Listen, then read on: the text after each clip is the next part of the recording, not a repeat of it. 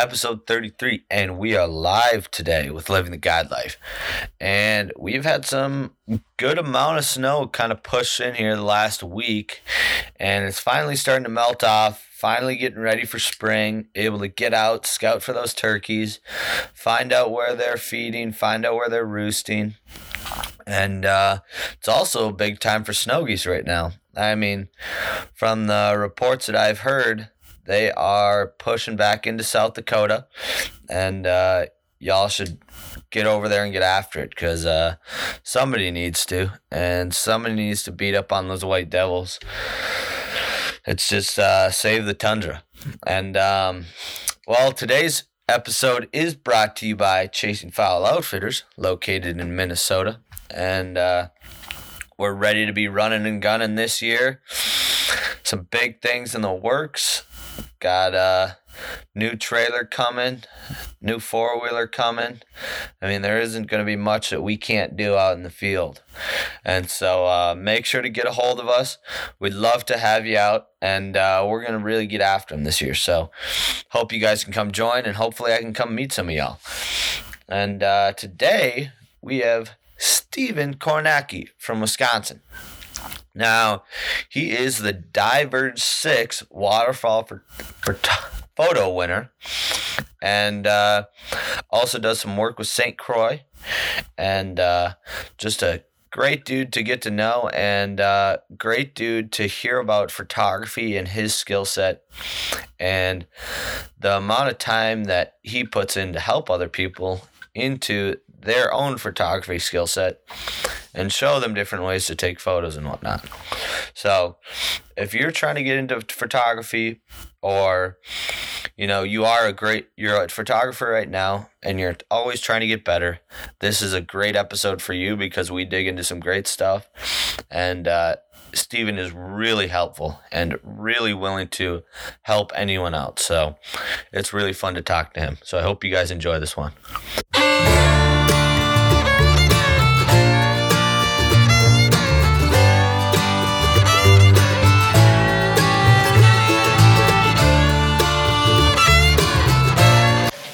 We are live with episode 33 of Living the Guide Life today.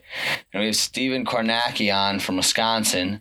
And he is the Diverge 6 waterfowl winner, social media manager of marketing over at St. Croix Rods, and a freelance photographer. How are we doing today? I'm doing awesome, man. I appreciate you having me on tonight.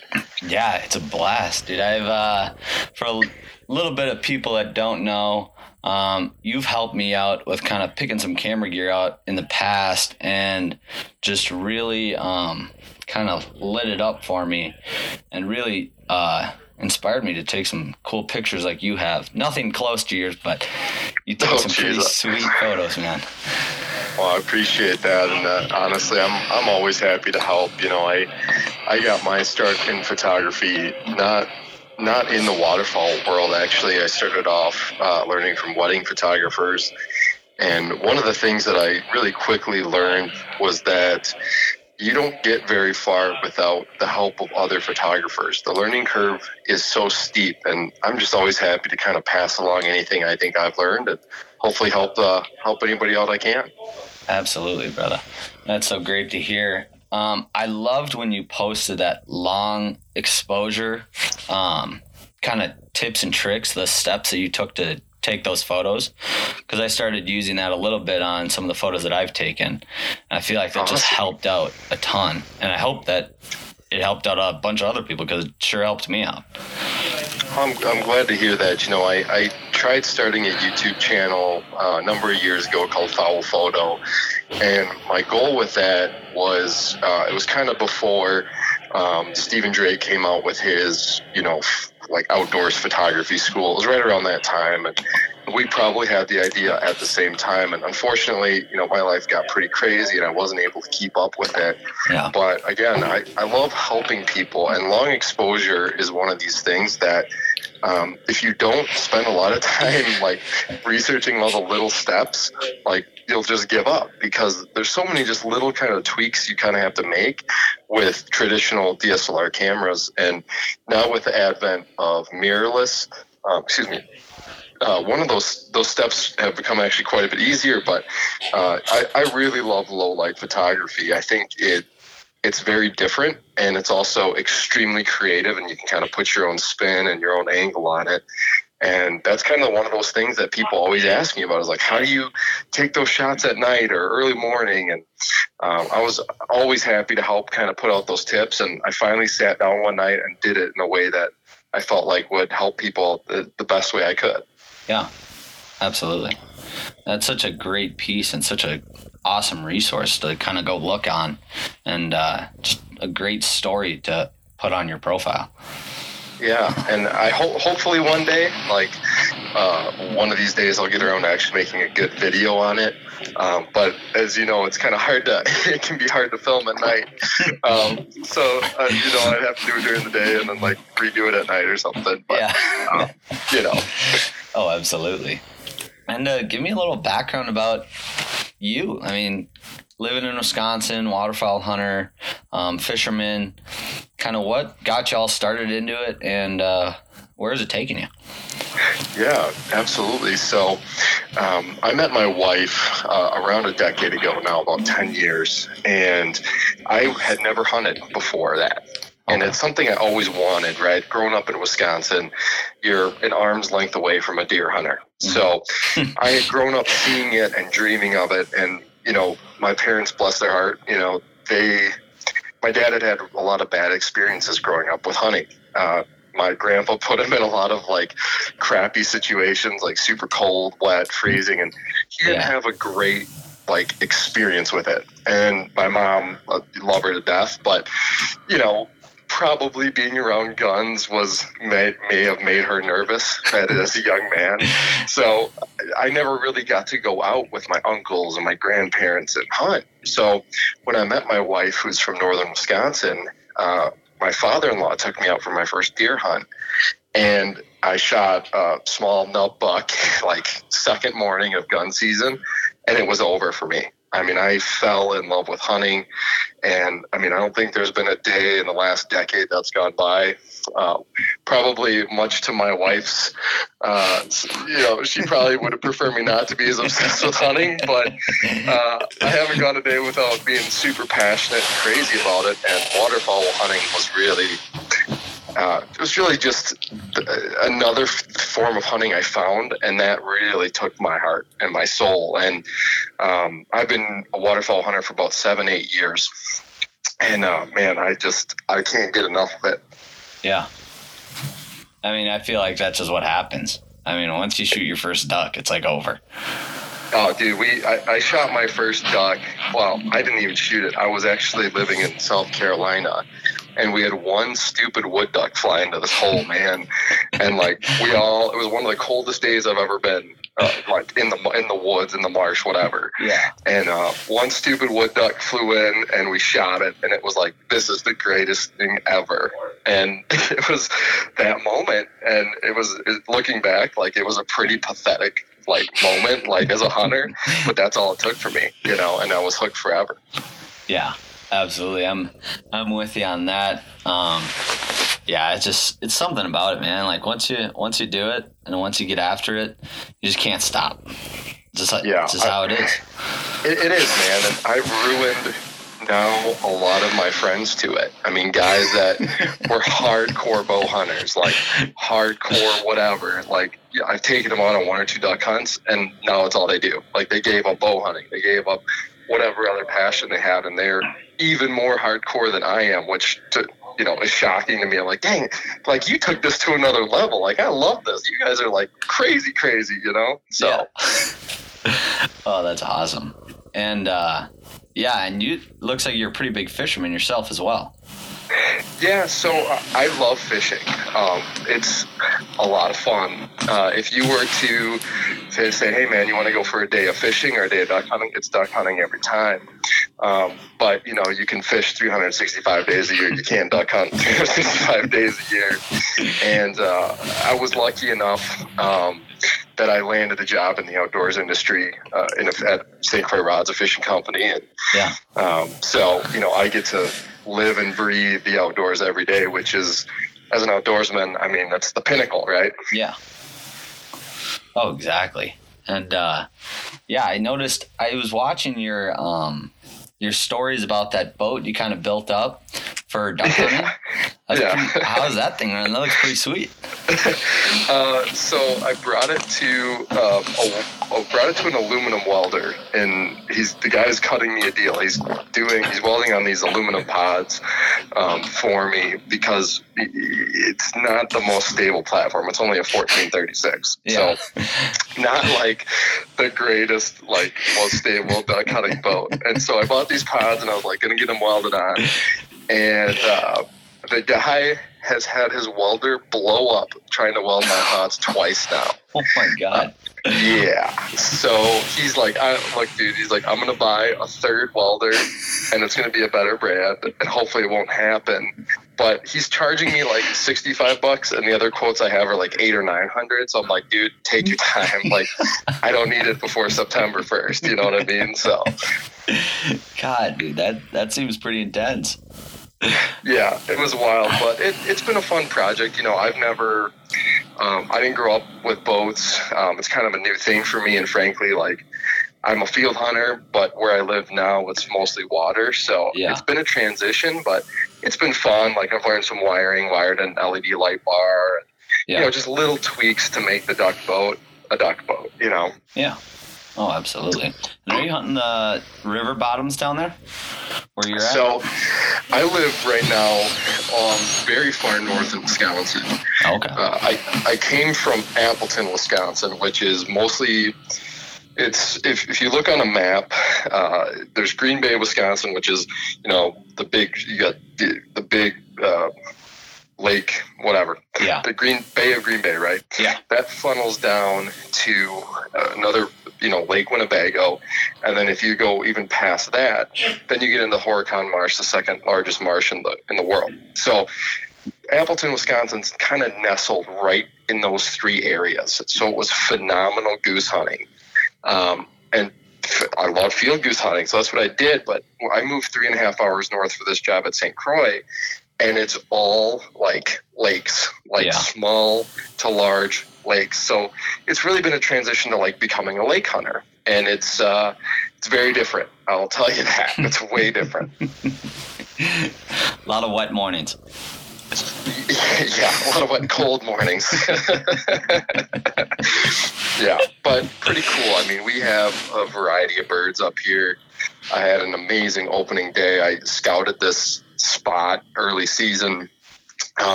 We've got rice lakes up here. Yeah. And so found this spot, like, we got there before, we actually got there, I think, at 9 or 10 p.m. Wow. The day before opener. And the plan was like, we're going to get there, mark our spot, maybe take a nap. Nap never happens, it's opening morning. Yeah. And I'm like, okay, so this lake is, 200 acres or something. It's not very big. Okay. So I'm thinking, maybe 3 groups, maybe 4 groups of guys would like show up, and, it wouldn't be a big deal. I think 4 groups of guys would be okay. Yeah. 13 groups of guys showed up. Rained on all morning, pellets, like kind of nervous for our well-being half the morning. But we had the best spot on the lake. We shot a pile of birds. It was a blast. Yeah. Oh, that's awesome. That's awesome. Yeah, because we do a little bit of lake hunting around here as well. Just like during the week or whatever, if we don't have class, and it's fun. I mean, I love getting out on the lake.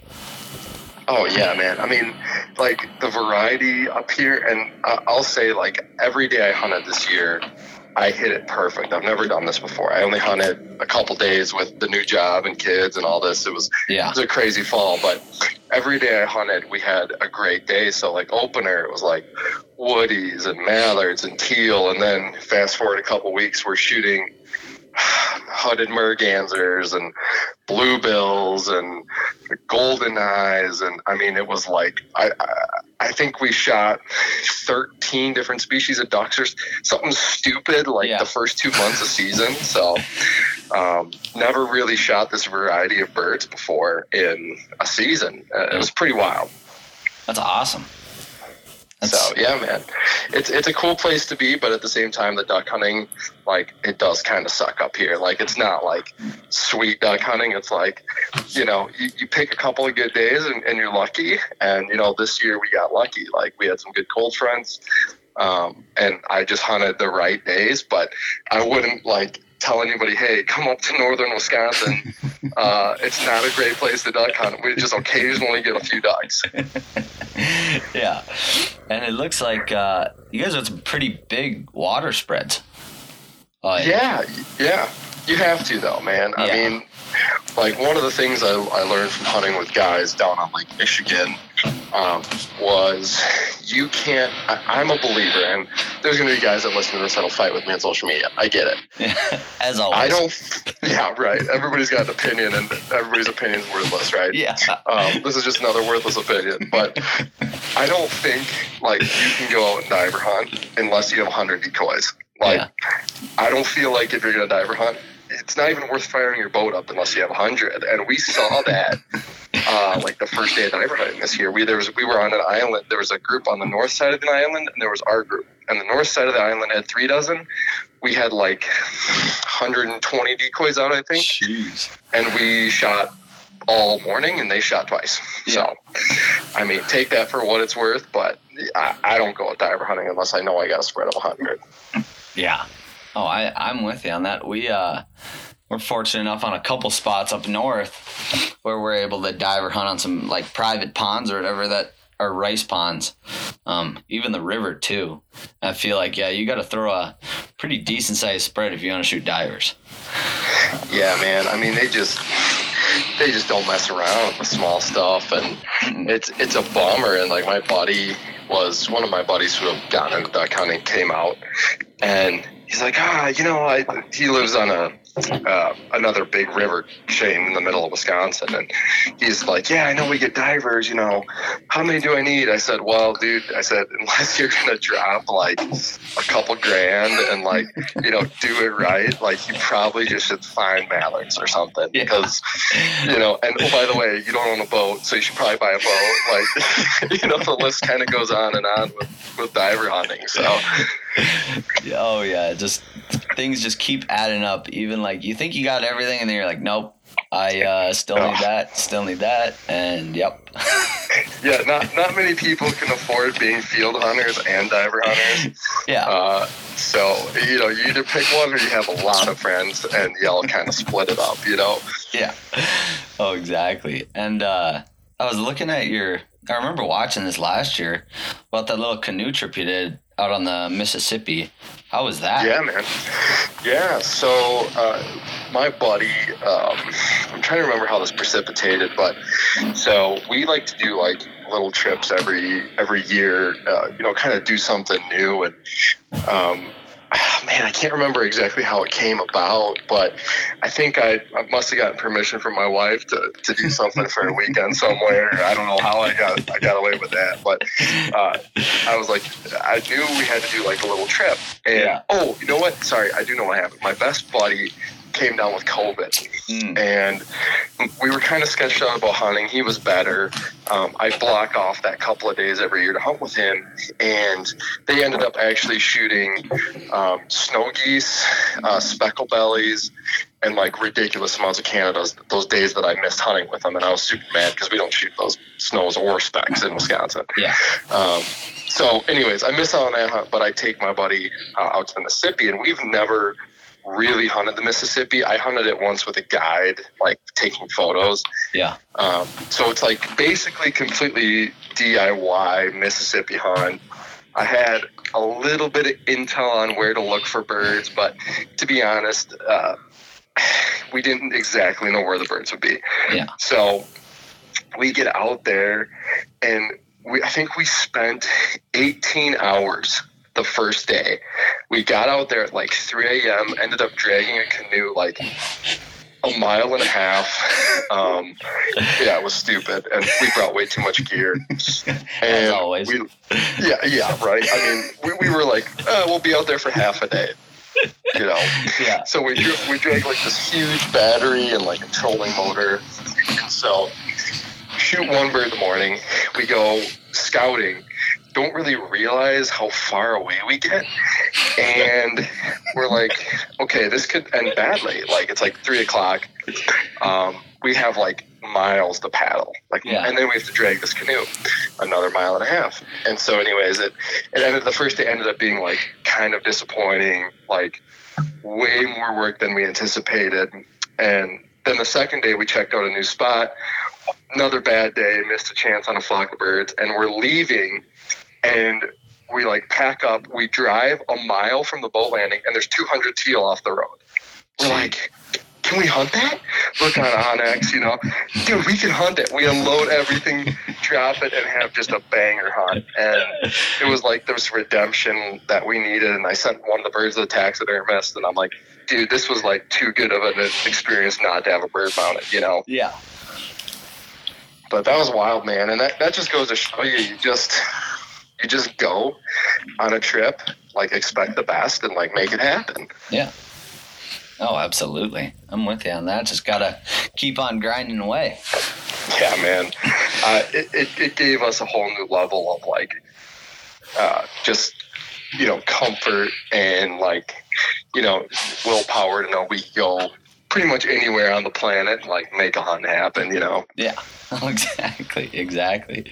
And I was looking at your Diverge 6 winter photo. How did that all come about? Yeah, so that was actually that kid in that photo. His name's Steven. He's one of my best buddies. That's who I took to the Mississippi River. That Diverge photo was his first diver hunt ever and his second duck hunt ever. So wow. I had been, the year previous to that photo, I had been on what I would consider a traumatic duck hunt. And I call it traumatic because we got stuck in 10 footers on Lake Michigan in a 21 foot bay boat. Jeez. And like bad. Like we had, at one point, we're driving back. We had went out there to shoot old squaws, and it was kind of rough in the morning, and I asked the guy to pull me out in about 4 footers. We were in layout boats, and we had a tender boat. And the other guy that was out there, his name's Cole, really cool dude, pilot, like adrenaline junkie. Yeah. He's in like 6 footers shooting old squaws. Like he's going up a wave and then back down, like straight down, right? And just smashing old squaws in 6 footers. So at about that 6 foot mark, I start like panicking. I'm like, we got to get out of here, guys. Like, this is sketchy, right? I don't want this to get worse. So at one point, I'm like telling the guys, look, cut the lines on everything. Let's just get out of here and make it back alive. And they're laughing at me like, you know, kind of like that nervous chuckle, like you're probably right, but we're not about to lose like $6,000 a year. Yeah. So we somehow managed to get, you know, and each one of these lines is like 100 feet down. So you're cranking up like, I don't know, 20-pound weights of like 100 foot of line each, and there's like 10 of them. So it takes us like an hour to get packed up. So we're finally like making it back to shore in 10 footers, and I'm like, okay, I'm in waders. If I go over, it's 30-degree water. You know, I'm like thinking about like death, and like you have 3 minutes if you go overboard before, you know, hypothermia sets in, and like I'm like running this through my head, and we're surfing like 10-foot waves. Like we're getting on the top of 10-foot waves and gunning it, riding the waves, and like, dude, it's bad. And I'm like, okay, guys, like I need a life jacket. Where's a life jacket? Yeah. There's one life jacket on the boat. I take the one life jacket because I'm the oldest guy. Yeah. I like strip off into my base layer, take off my waders, and like put this life jacket on, and I'm freezing. Like it's 30 degrees out. Yeah. And we make it back and like kissing the ground, right? So this is the year before I take the Diverge photo, and I'd basically sworn off diver hunting, like big water, like Michigan diver hunting because of this. So my buddy calls me that morning. It's like 2 a.m. or whatever. We're going to drive up, meet the guys to go diver hunting. And I'm telling him, I said, look, but I said, the weather could get bad. Like we're looking at the weather reports. Like we know by 10 a.m. or 11 a.m. it's going to be rollers of like 6 footers, 7 footers. Like I don't know if I want to do this. And he's like, dude, it'll be fine. Like, it's going to be awesome. Like, he's just this hype guy. Like, he's all about the experience and all this. And he'll get you killed, but he'll also probably save your life at the same time. So I'm like, all right, man, like, let's do it. I know it's your first diver hunt. Like, I'm not going to poo-poo on that. Like, let's just go. Yeah. So we get there, and it's one of the coolest mornings I've ever had in a boat. It's like 2-foot rollers, but they're super far apart, so we're like jumping rollers in this boat. Like, it was so wild. Beautiful morning, like ducks flying everywhere. And we get in the layout boats. Like, I get in first, this other guy gets in the other one, and we shoot like 2 ducks right off the bat, switch shooters out. And then they shoot some ducks, and it was like, we're out there for like half hour, and like, it's not supposed to get bad for like 6 hours. So it's getting bad, like out of nowhere. And we're like, I'm having flashbacks of the year prior. I'm like, great, I'm gonna have another near-death experience on Lake Michigan. And so we started making it back, and it wasn't as bad as the year before, but it was getting bad. And to the point where, like, on the way back, we'd hit a wave, and it would come over the front and swamp the boat. Oh, my God. But the cool thing was the sun was rising at the same time. So when we'd hit these big rogue waves, it'd send the bow down, we'd smoke a wave, and the water would just vaporize, like completely vaporize. And the light coming from, I think it was my left side, would just illuminate the vaporized water. And I had my camera tucked away. I think this was probably about the time I bought a Pelican, but either way, I had it tucked away and underneath a seat. And so my buddy was like, dude, because he knew I wanted to win Diverge. I tried winning the year before. Yeah. I didn't take a good enough picture, but in my mind I did, you know what I mean? Yeah. Like, I was like, I deserve to win it, but I took like shit pictures the year before. And so my buddy's like, dude, he's like, this could be the Diverge photo. And I'm like, I saw it, like immediately saw the picture in my mind. And like, I'm going to be honest, that doesn't happen most days, right? Like, I've been shooting for a decade, and like most of the time when you envision a picture, it never turns out the way you saw it in your mind. At least for me. Maybe I'm not that good. But I saw the picture in my mind. I'm like, oh my gosh, like if I can pull this off, like this is going to be a pretty sick picture. Yeah. So we timed the waves and getting my camera out of the case, because, you know, my camera's like not waterproof. Yeah. So we timed getting the camera out of the case with the waves, right? I shove it in my jacket pocket.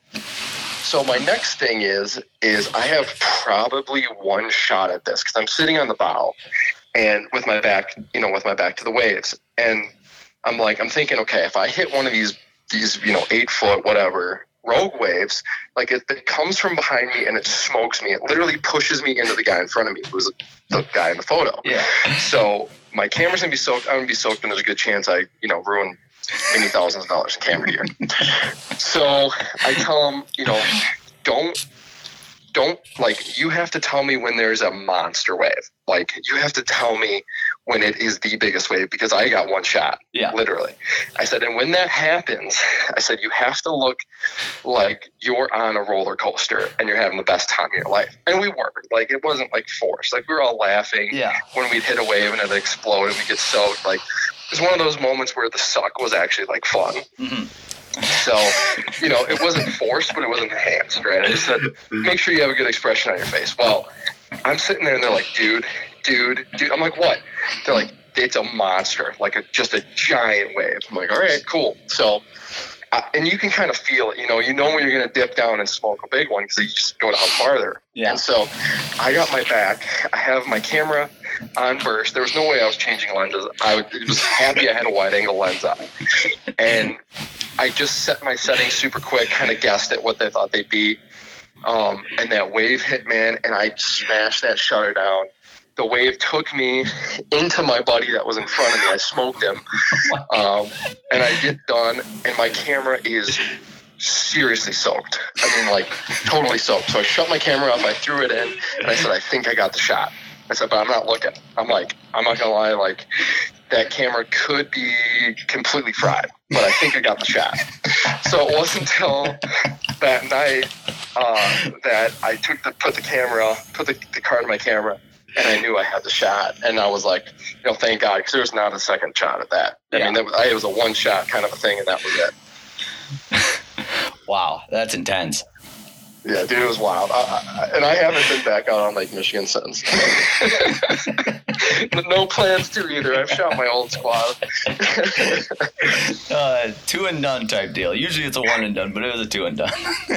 Yeah. I had been out 3 years, or 3 years before that Diverge photo. I had been out on a guided hunt when old squaw hunting was unbelievable, and I had shot a pretty good stud that I mounted, but the crazy thing about old squaws is we don't know anything about them. Yeah. They're just now researching them, and the hunting, from my point of view, the hunting has really gone down on them. Those last 2 times I went out, I didn't see very many, and there's 80 boats out there. There'll be 70, 80 boats out there hunting old squaws now, where when I was out there, 5 years ago now, there was 10. There's a handful. Yeah. So they're getting kind of pounded, and we just don't know enough about them to really know what the limit should be. And I mean, most guys that go out there, they shoot 6, and you have 6 guys in a boat. I mean, you're shooting 36 birds a day, and if there's 10 guides out there, the numbers are just absurd. And I love old squaws. I think they're gorgeous. Yeah. I love hunting them. They're super fun, but I've got my one. If I never hunt squaws again, man, I mean, it is what it is. Like, I'm not going to be too hurt about it, but I'm hoping the research comes out, and good research, and we find out more about them and can manage them, I think, more sustainably. Yeah. Oh, absolutely. Because, I haven't seen, like you're saying, I haven't seen much research at all about them. No, and they're just starting, and like that day that I felt like I almost died on Lake Michigan, there was a grad student there who would collect samples from the guides and stuff. And I mean, I could be wrong now, but if I remember correctly at the time, like, we had no idea. We think they bred like somewhere in the northern Great Lakes, okay, but like their success in breeding was unknown. Like, there's so many question marks around that species, and I feel like they could be a species that's in danger. Like the pintails we've seen, like we go from like 6 birds to 1, right? Yeah. I would not be surprised by that at all. Yeah, wow. I didn't even think about that. I absolutely agree. I mean, I think, like you were saying, I just haven't seen anything about old squaws. You never see them banded. Like, you never see anything about them, any research on them. It's just always, I feel like, just the big thing is mallards. I feel like. Yeah. Well, I mean, look at bluebills. I mean, the bluebill limit for a lot of the season went down from 3 to 2. Yeah. And I mean, we pay as a I don't want what the word is. Our scientists have spent, I feel like, way more time on the quote unquote sexy birds, right? Mallards, pintails, and the energy and the funding probably hasn't been there for the divers. Where, I mean, we keep seeing these divers numbers keep going down, and the bag limits keep going down, and nobody knows what's going on. And it's frustrating because diver hunting is kind of close to my heart, and I love shooting them as much as the next guy, but we got to make sure we're being responsible as hunters. So I hope that comes sooner than later. Oh, absolutely. Yeah, I feel like they do a lot of research and banding projects just on those. I mean, I don't want to say like easier ducks to capture, but like I just feel like they're doing a lot of mallard ducks, pintails, like you were saying, the sexy ducks, and just not enough on what it is for bluebills, old squaws, divers. Because I mean, I was talking to my grandpa about this. He's like, we used to like smash the shit out of bluebills, and now like you just don't really see them. I mean, you do, but it's like not like how it used to be.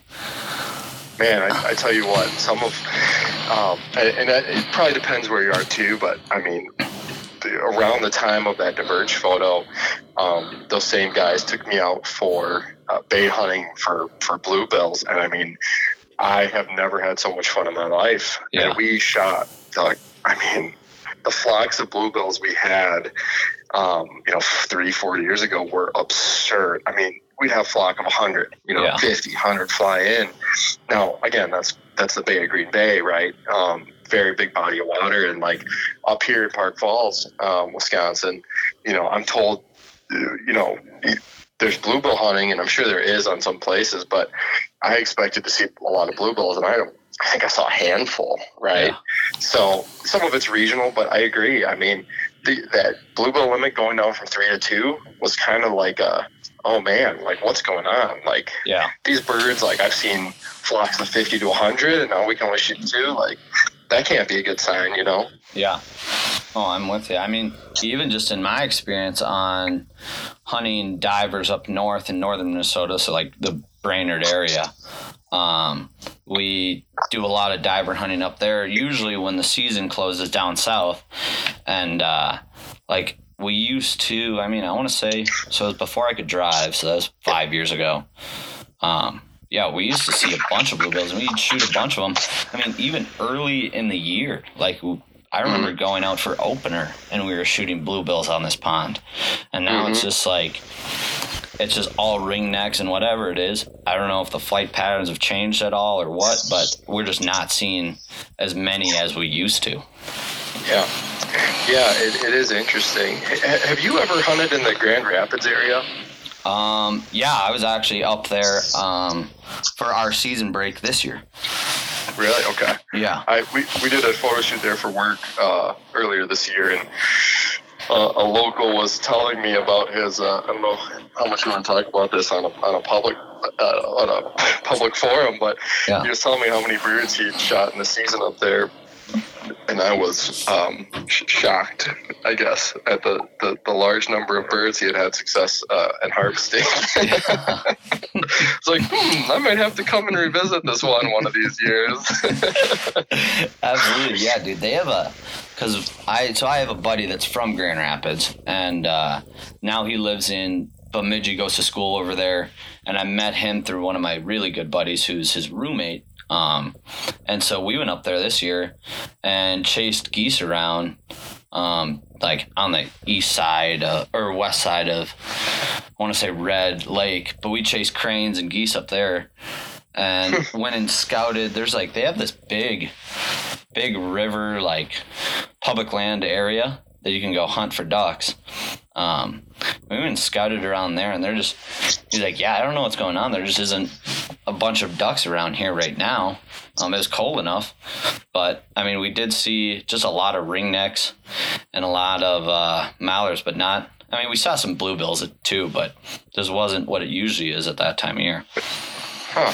Yeah, one of the interesting things that I had never heard of, talked about by anybody, literally, I've never heard anybody talk about this, is that the ducks up there will get piled up on lakes that have freshwater shrimp.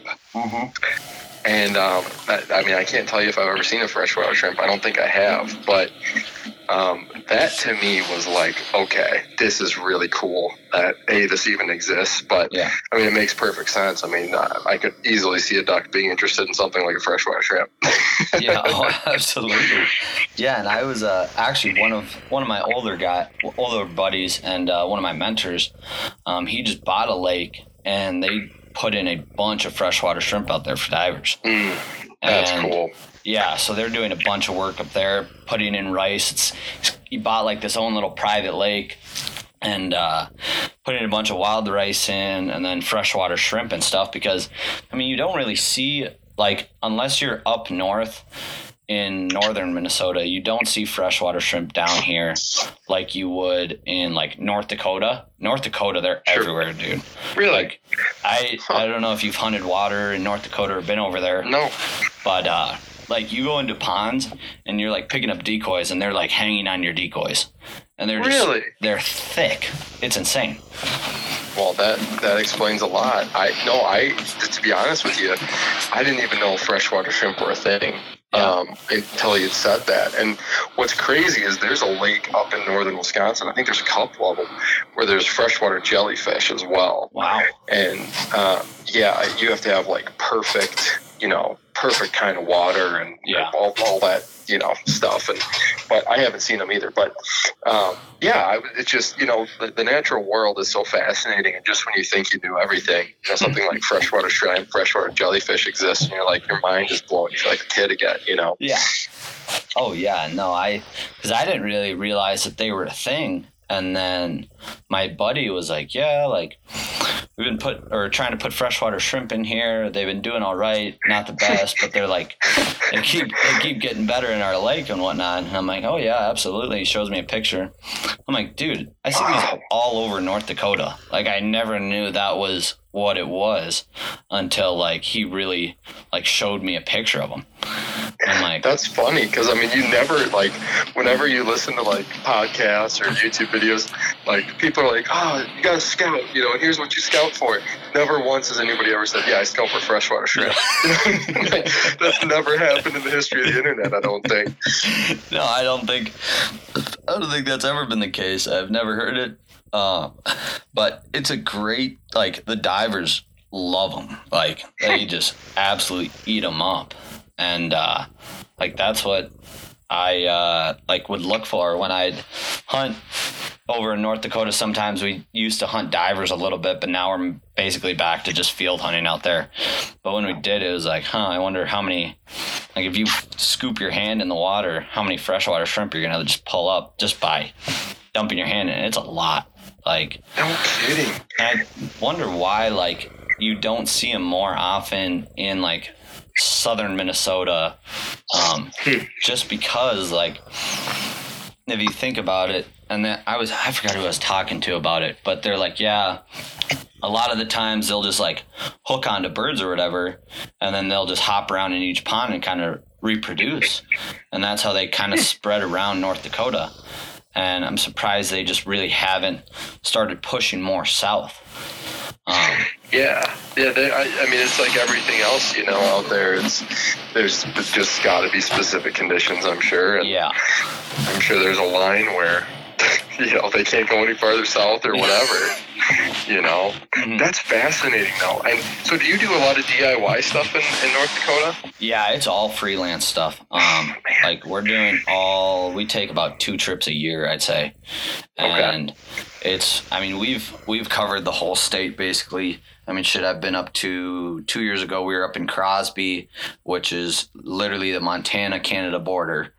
And we were hunting on the border for snow. It was like you could literally, like, you have like this station of where you can go into Canada, and like we're like 200 yards from that. And it's literally the field on the border.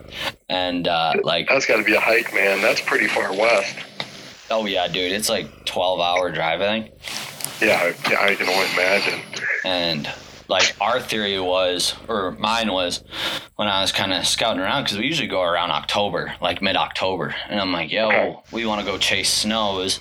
And they had that huge snowstorm come up, and I was like, okay, well, the snows aren't going to want to be in the snow. Here's the snow line of where it was at. I wonder if we just went over far west, how good it would be. And dude, there were snows everywhere. Like, they were everywhere, and nobody was waterfowl hunting. It was all moose hunters and all pheasant hunters. Like, is that pretty rural? Are you like in the middle of nowhere way out there?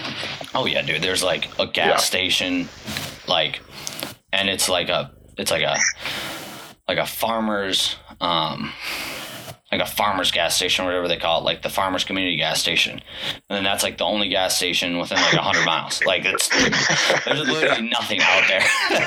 I feel like that's what most of Montana's like. Like, you hit a gas station every 100 miles and you have to stop. Exactly. And it's just like a bunch of oil rigs and stuff. And because I was talking to like the hotel manager, they're like, oh, you guys up here hunting? I'm like, yeah. And they're like, oh, you get like a moose tag or whatever? I'm like, nope, we're actually waterfowl hunting. They're like, what? And I'm like, yeah, we're chasing snow geese. And they're like, oh, I've never really heard of anyone coming up here for waterfowl hunting, but okay. Man, those places in the world are becoming harder and harder to find. Yeah. Oh, no kidding. And so, how'd you guys do on that hunt? Then you did pretty good. Yeah, we beat them up pretty good. I mean, the first day, one of my buddies that was scouting around for us, I mean, we beat the piss out of the ducks the first day, and then he was doing a little night scout on where we saw those snows the earlier the morning, and they switched fields to feed at night. And I was like, okay, well, we could set up there. The hide's not good at all. And the field we were looking at, I mean, the hide was unbelievable in that field. And I'm like, okay, we'll just if they were there, I guess that's where we're going to have to go. And so we set up there, and we only shot I think 30 snows that morning, which is still good. If you shoot 30 honkers, you're living it up. You're fired up, man. Yeah. Mm-hmm. And so they kept going into the field that they were in the morning, and I'm like, okay, well, that's a little learning lesson on if they're going to be there in the morning, probably should go hunt the field that they were in that morning before instead of the one they were in the night before. But then after that, it was actually 3 of my buddies were like, man, I want to shoot ducks. I don't want to shoot snows. And I'm like, well, I don't know what you want to do. I mean, there's no really ducks around here, and the one duck hole that there was, we shot them out of there. And so they actually went back all the way to Fargo, and it was me and another guy, and we're like, we just want to chase snows. That's what I come to North Dakota to do. That's what we're gonna do. We're already up here. There's a bunch of snows. Let's do it. And so we stayed, and we found this feed of 40,000 snows. And we're like, this is set. We're gonna just beat them up tomorrow, and it's just gonna be the 2 of us because there's literally nobody else out here. And I'm like, all right, man, whatever, let's do it. And so we're watching this field, and we drive around it to go look on the other side, and a truck pulls up, and I thought it was just a regular farm work truck or whatever. And he's like, you aren't thinking about hunting that field in the morning? I'm like, well, we were going to. There wasn't any posted signs around because the rule in North Dakota is if it's not posted, you can go hunt it. Mm-hmm. And we're like, yeah, we're planning on hunting. And he's like, well, I actually farm this field, and we were going to hunt in the morning. I'm like, okay. And so we start talking a little bit, and he's like, yeah, never really hunted snow geese before. We were just gonna give it a go. And I'm like, hey man, we have a bunch of decoys. We have 60 dozen socks and some full bodies and stuff like that. And we'd love to kind of help you guys out and hunt together or whatever. And he's like, yeah, he's asking questions how would you set up? How would you do this? I'm like, yeah, we can show you that all in the morning. And here's what we would do or whatever. So it's let me know if you'd want to hunt. And they're all right, yeah, I'll shoot you a message because they had 6 guys or whatever. And it's sure. Local guys. And yeah, they called me later that night yeah, as long as you want to sleep in the field, you're good to go. And we were going to sleep in the field anyway because we're like, shit, we're not going to go get a hotel for 2 guys. We'll just sleep in the truck. Yeah, right? Just running on fumes, and we're just all right, yeah, that'll be perfect. I'm like, yeah, we'll do that for you guys, no problem, no worries. And hunt with him that next morning. And I think we shot 50 snows. But the thing was since they've never really snow goose hunted before, there was a couple rough shot calls. They were they would call them at the first 15 birds to be in the decoys, and there's 1,000 cupped up, locked in that are coming in, and I'm like, boys, we gotta wait. Or they would call the shot too late on the Roskies because they come in and they're just flipping left and right, and so by the time you pull up, they're behind you and you can't shoot. Gotcha. And so we should have had easily 100 per day, but it was just some rough shot calls on it. And we're like, it's fine, like, no big deal. And we went out with them, and I'm talking to them, like, shit, like, scout that night, they're back in there. They're like, oh, yeah, absolutely. We'll just go do it again tomorrow. I'm like, perfect.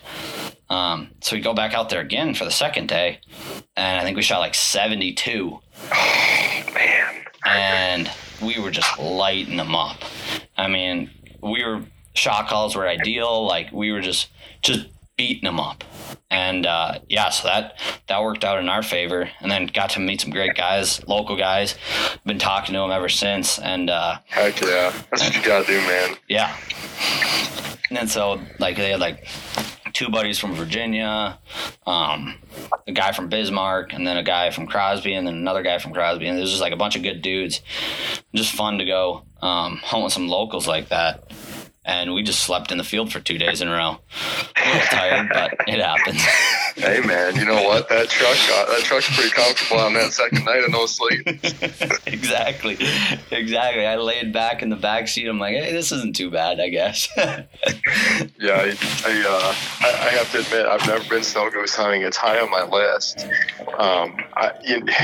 And maybe I'm wrong about this, but, everybody I know that the stories I hear about snow goose hunting, I'm nervous to do it because, like, I've heard of guys, like, taking 4 days off or whatever to go do it, and then they don't get on birds, Mm-hmm. And it's not that, like, I wouldn't take that risk. It's like, why take that risk when you go somewhere to shoot birds? And yeah, I mean, obviously the reward is worth it. I mean, having tornadoes of thousands of white birds over your head and shooting at them. Yeah. That's obviously a clear reward, but man, I'm nervous. I mean, to go after it like that. Yeah. Oh, I hear you, dude.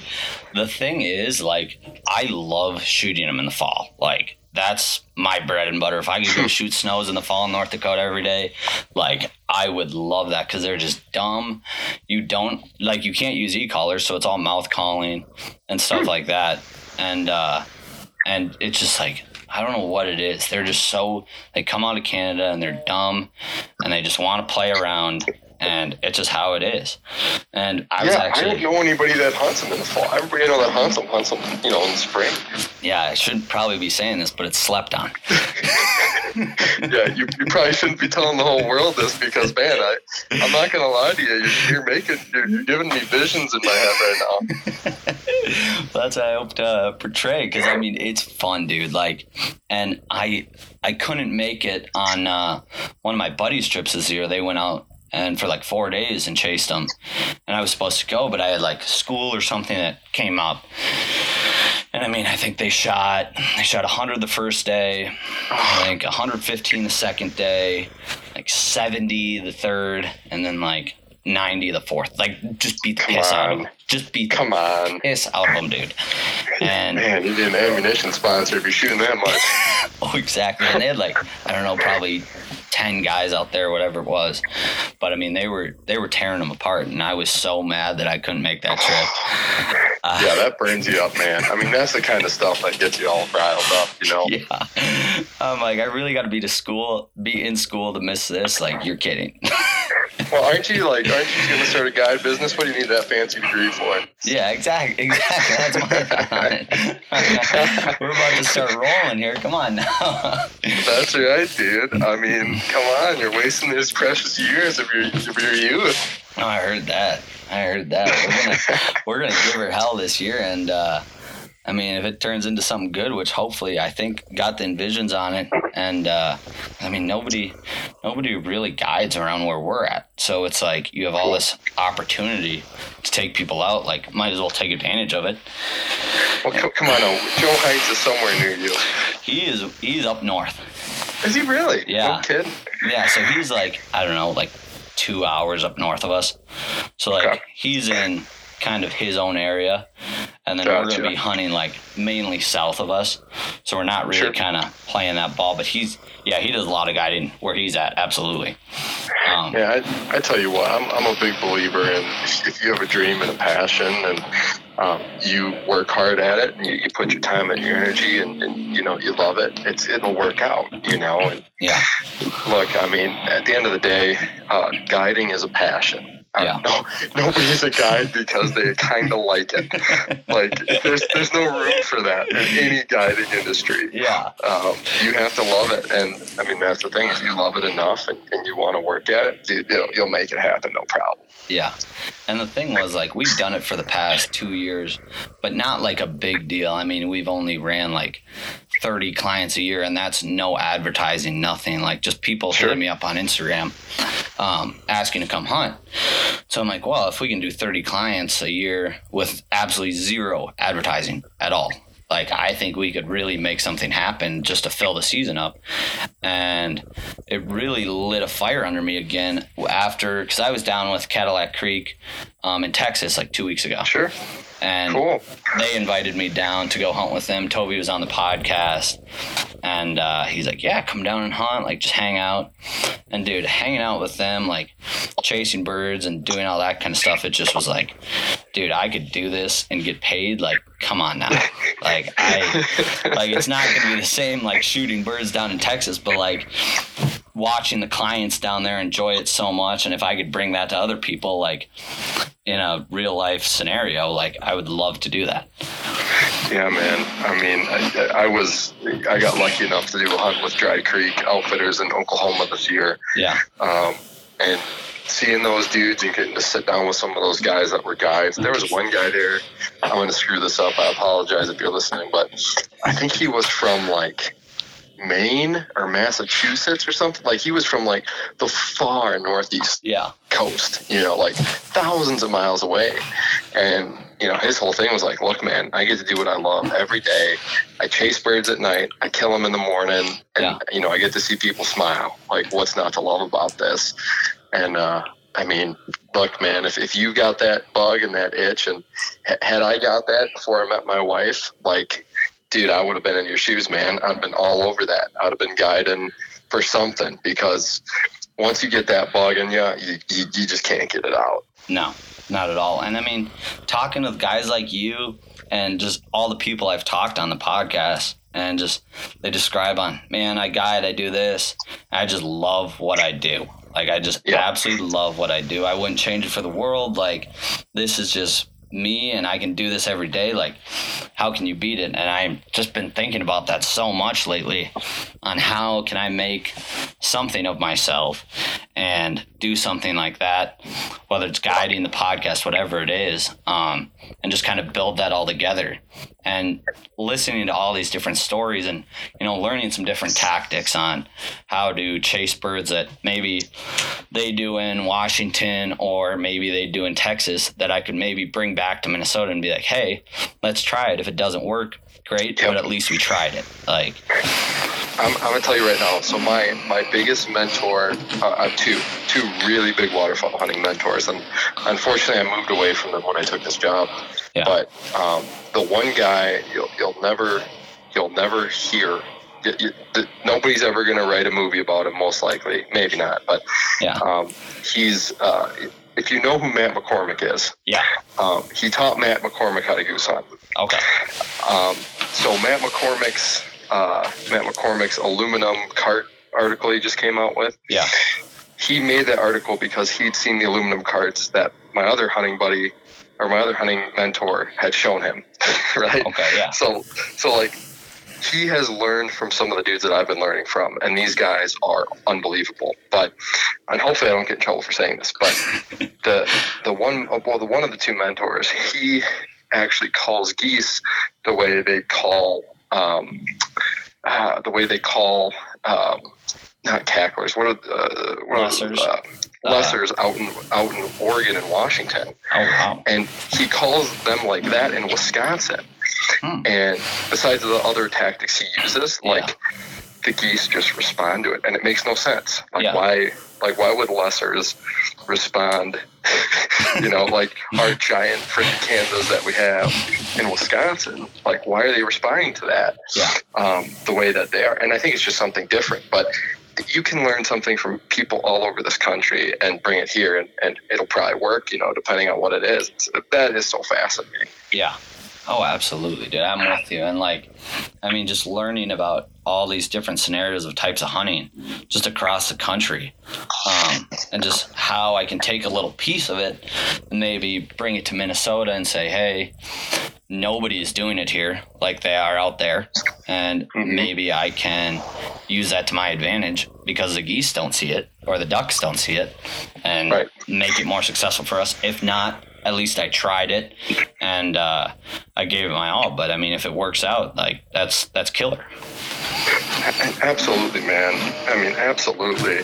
And there's just so much out there to learn. And, you know, you'll never learn it all. And, you know, your trick will work and for you and not for another guy. And that's just how it works, right? Yeah, exactly. Exactly.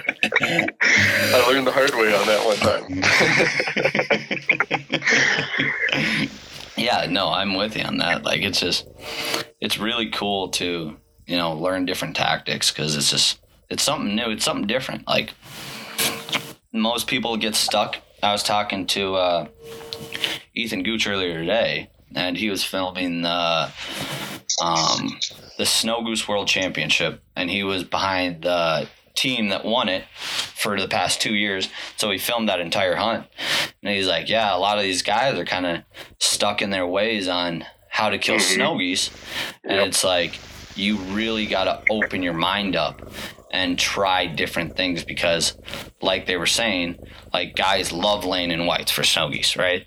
And that might have worked 8 years ago, but now these snow geese are getting really smart, and it's like, okay, maybe let's hop out of the spread and do like an A-frame type deal.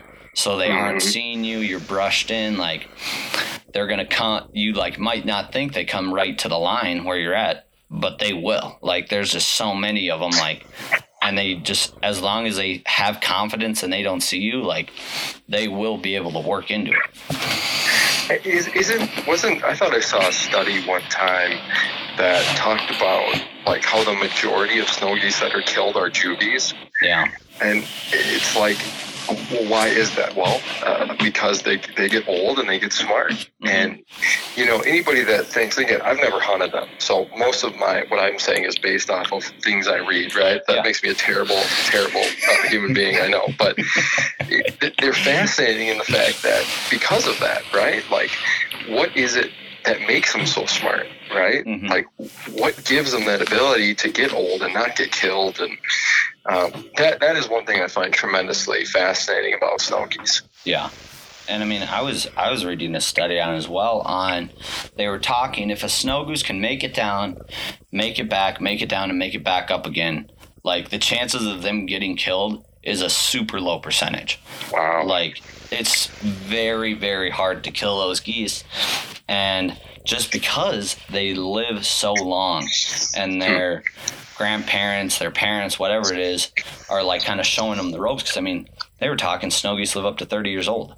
Yeah, I had heard that as well. I thought the number was close to 20, but I'm not in the loop on snows. But either way, whether it's 20 or 30, I mean, that's a heck of a long time for anything to be in nature. And you learn something if you get that old. There's no doubt. And man, it's crazy to me to see that, and just the fact of their migration, how big it is and how long it is, and I mean, how many opportunities they have to just see spreads and different setups, and it's like, you know, what can you do differently, right? I mean, let's be honest, A-frames are one of the most innovative things we've seen, you know, common, you know, since layout blinds, right? Yeah. Everybody had layout blinds, birds react differently, layout blinds, you know, then guys were sitting, like you said, out in the decoys, and now it's A-frames, and it'll probably be back to layout blinds. Yeah.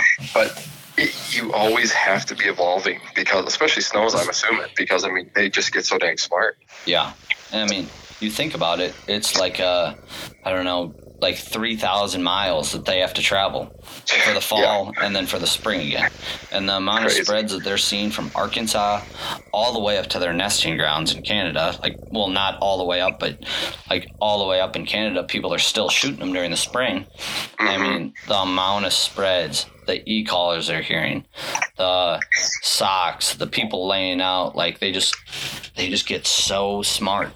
And the juvies, like Ethan was saying, dude, literally they shot So they shot 473 on Sunday, and I think 460 of them were juvies. See, dude, it's nuts. Yeah. I mean, it's absolutely nuts.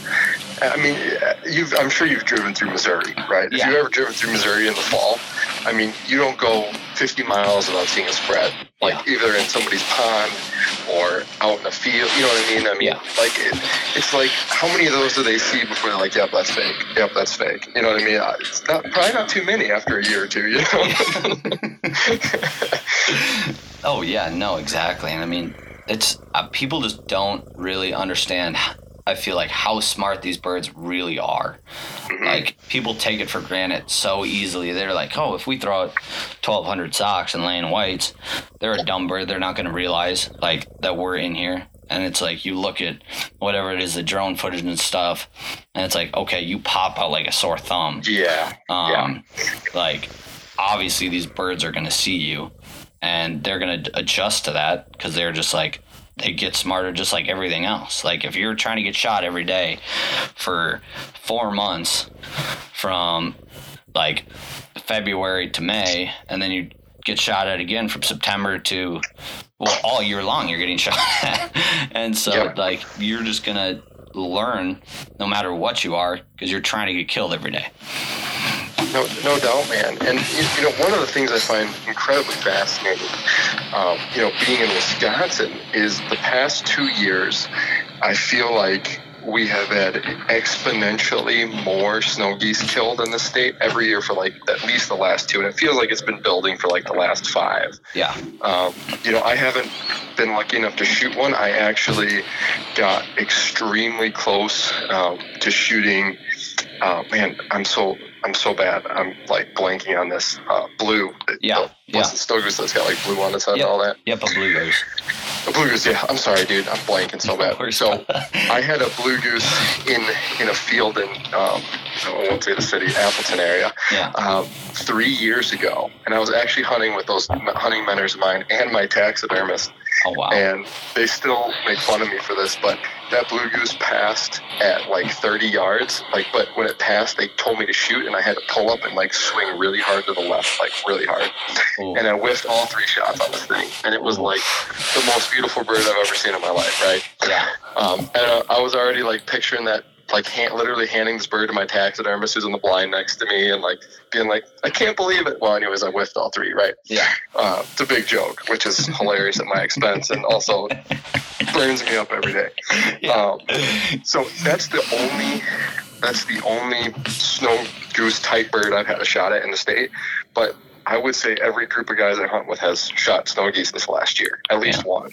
Yeah. And you know, we just keep seeing this trend, and I'm curious, is the flyway moving, or are the birds expanding their range, or is there such a population boom they literally have to spread out? Yeah. And I haven't seen an answer on that. I don't know if you have, but that's, to me, is what's fascinating, because I think fast forward 10 years at the rate we're going, it's going to be nothing for us to be setting up snow goose spreads. Yeah. Yeah, absolutely. I'm with you on that. I mean, just in the last 4 years, dude, like the amount of more birds that we've seen in our area, ducks and geese, and now even like snows and specks that are just kind of hopping in on the roost. It's like, where are all these birds coming from? Like, is the flyway moving more towards us, and kind of still in North Dakota and everything, but kind of dialing down and using that Minnesota area, just because, I mean, they don't get shot at a bunch for snows and stuff, at least. Like, they aren't getting hunted. Maybe that's something with it, that they're like, hey, we're getting shot every year on this area. If we move it a couple more miles west or east or whatever it is, like, do we have a better chance to make it down the flyway? And I don't know. I mean, I feel like the flyway is definitely kind of shifting a little bit. Yeah, I don't know if you saw the film. Kane Outdoors does it. Yeah. He goes to every state. Yeah, I had him on earlier. I think it was episode like 24 or something. Ben Potter? Yeah. Oh, dude, that, like, if you want to talk about a dude I'm dying to meet, like, Ben Potter's on top of my list. Yeah, he's a beast. So the Wisconsin film they did, that guy, Aaron, I'm going to use the word compete fairly loosely, but him and my best buddy kind of compete for fields. Okay. And so what's crazy is that's the buddy who shot the spec this year. Yeah. But in that film, they shoot like a hybrid, some like crazy hybrid duck. But anyways, like the fact that we're shooting specs and snows more frequently, like I have to believe the flyway is shifting a little bit. And they used to say snow geese basically used to just fly over the state of Wisconsin at night, right? Like you hear them at night, you never see them. Yeah. Well, we have a lot of agriculture and we've had a lot of mild winters lately. So, I wonder if it's something to do with the mild winters, but it also just feels like that flyway is kind of shifting east a little bit. And I mean, I'm not gonna lie, I hope it does. I mean, I would kill to be able to set out snow goose spreads and shoot snow geese on occasion, I mean, come on. Oh, exactly. And I was one guy I was looking at or reading about, and he was talking about like how Minnesota and Wisconsin, like why you're seeing more big geese and stuff like that come into our areas because of like the towns that we have, the big ponds that we have, the safety of it, and like the grass fields, like park fields, whatever it is, that North Dakota doesn't really have because it's all agricultural. And he was kind of just describing on like, okay, well, all these birds like have a safe area to feed, whatever, and have these big like towns that they can go sit in, and they aren't getting shot at all the time, and they have all these playground fields, like football fields, all this kind of stuff that they can go feed in, and they don't have to worry about really going out of town or whatever it is. And then when they do, like they get shot at, whatever, but then they just go back to their safety and they know that they're safe there. And I'm wondering if that plays a factor in as well on, like North Dakota just doesn't really have that because they don't have many big towns like we do. And even like the towns that are big that we have,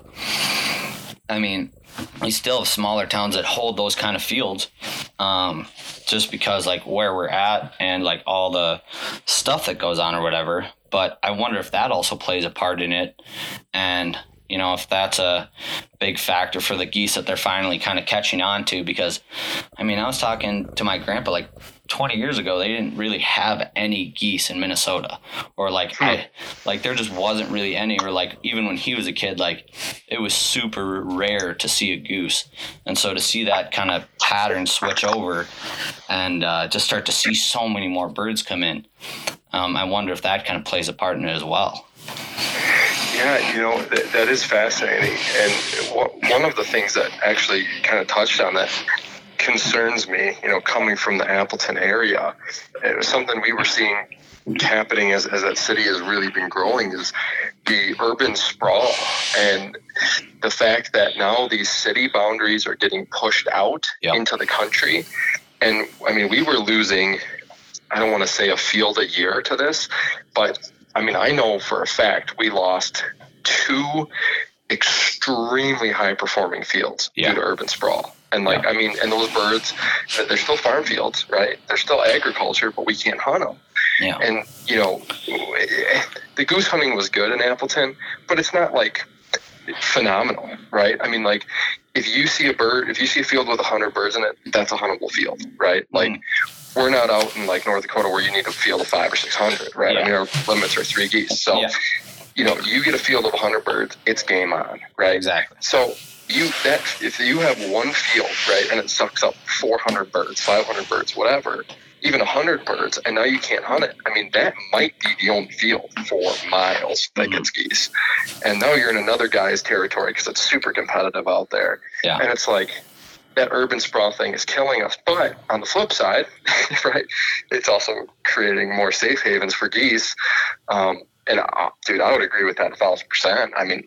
The amount of green space and ponds just continues to expand. Look at Chicago, right? Yeah. You go down to a place like Chicago where you can't hunt, and there's hundreds, thousands of geese sitting on a lakefront or sitting in a county pond or whatever, Yeah. Oh, exactly, dude. And we've been running into the same problem too. Some of our most high performing fields, just they're getting pushed into city limits, and then And we've been hunting them for the past 4 years. And now it's just like, okay, well, we can't hunt that anymore. And it's still a farm field, like you were saying.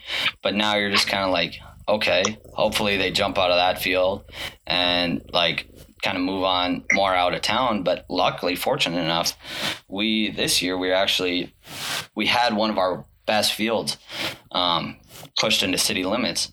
And my mentor of mine, who's taught me everything about waterfowl hunting, it's his wife's dad who owns the field. And so we've always hunted it, whatever. And he went up to the chief of police. He's like, hey, like 5 guys that are always going to be out there hunting. And he was able to get like a written permission slip on, okay, these 5 people can be out there and they can still shoot, but nobody else can. Wow.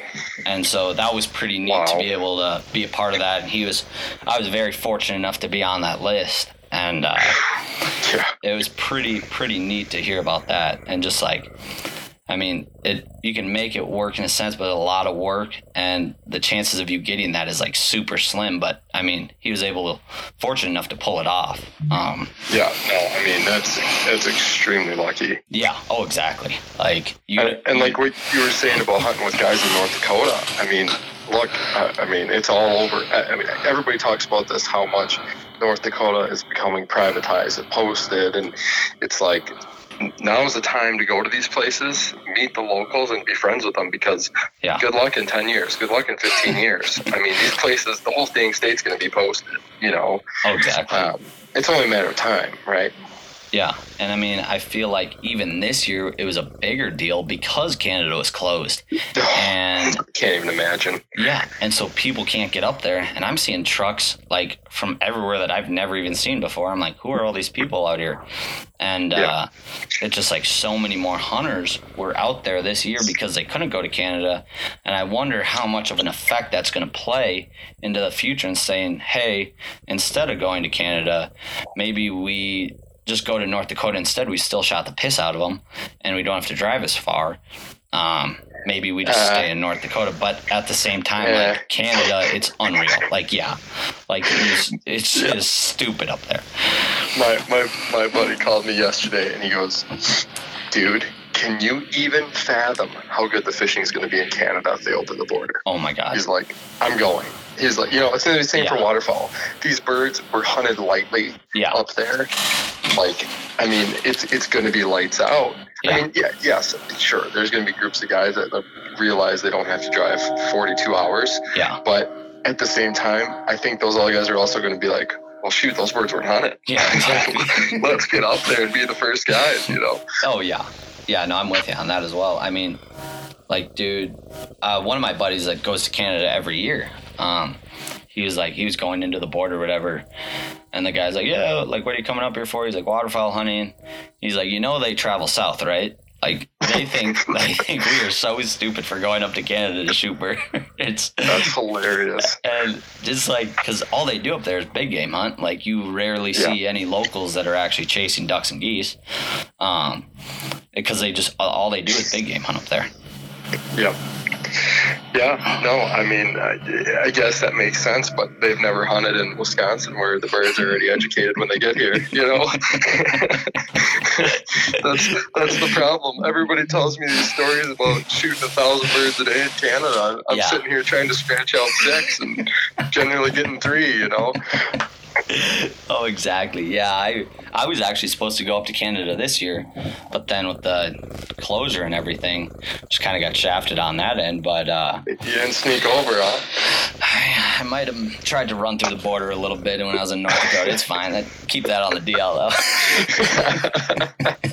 Hey, that's right. Just get a boat, right? Yeah, throw exactly. the decoys in there and figure it out when you're on the other side. Yeah, just get that pull cart that you were talking about. Just run over there. Try to keep it quiet. I was actually illegally in Canada once, technically. Oh, really? I worked for a month in Canada, and they had lost our work permit. This was for a job 10 years ago. And so technically we weren't allowed to be there. And 2 of us flew home for Thanksgiving, and 2 guys stayed back in this home that the company rented. And while we were gone, immigration showed up and deported the 2 guys back to America. No way. Yeah, and we had to sneak back in the country. It was hilarious. And sneak back in the country, I mean, we literally told them we're like, oh, we're just up here for a Toronto Raptors game. And they're like, sounds good enough to us, you know. You're clearly not here to work, yeah, you know. Oh, that's awesome. Yeah, no, I hear you on that. But I mean, Canada. Have you ever been to Canada? Well, I worked in Toronto. That's the only time I've ever been up there. Okay, so no waterfowl hunting. No, you know what? I was invited by Pacific Calls for the video series I did called Little House on the Prairie. Yeah. And it was like one of the great disappointments in my life that I couldn't go.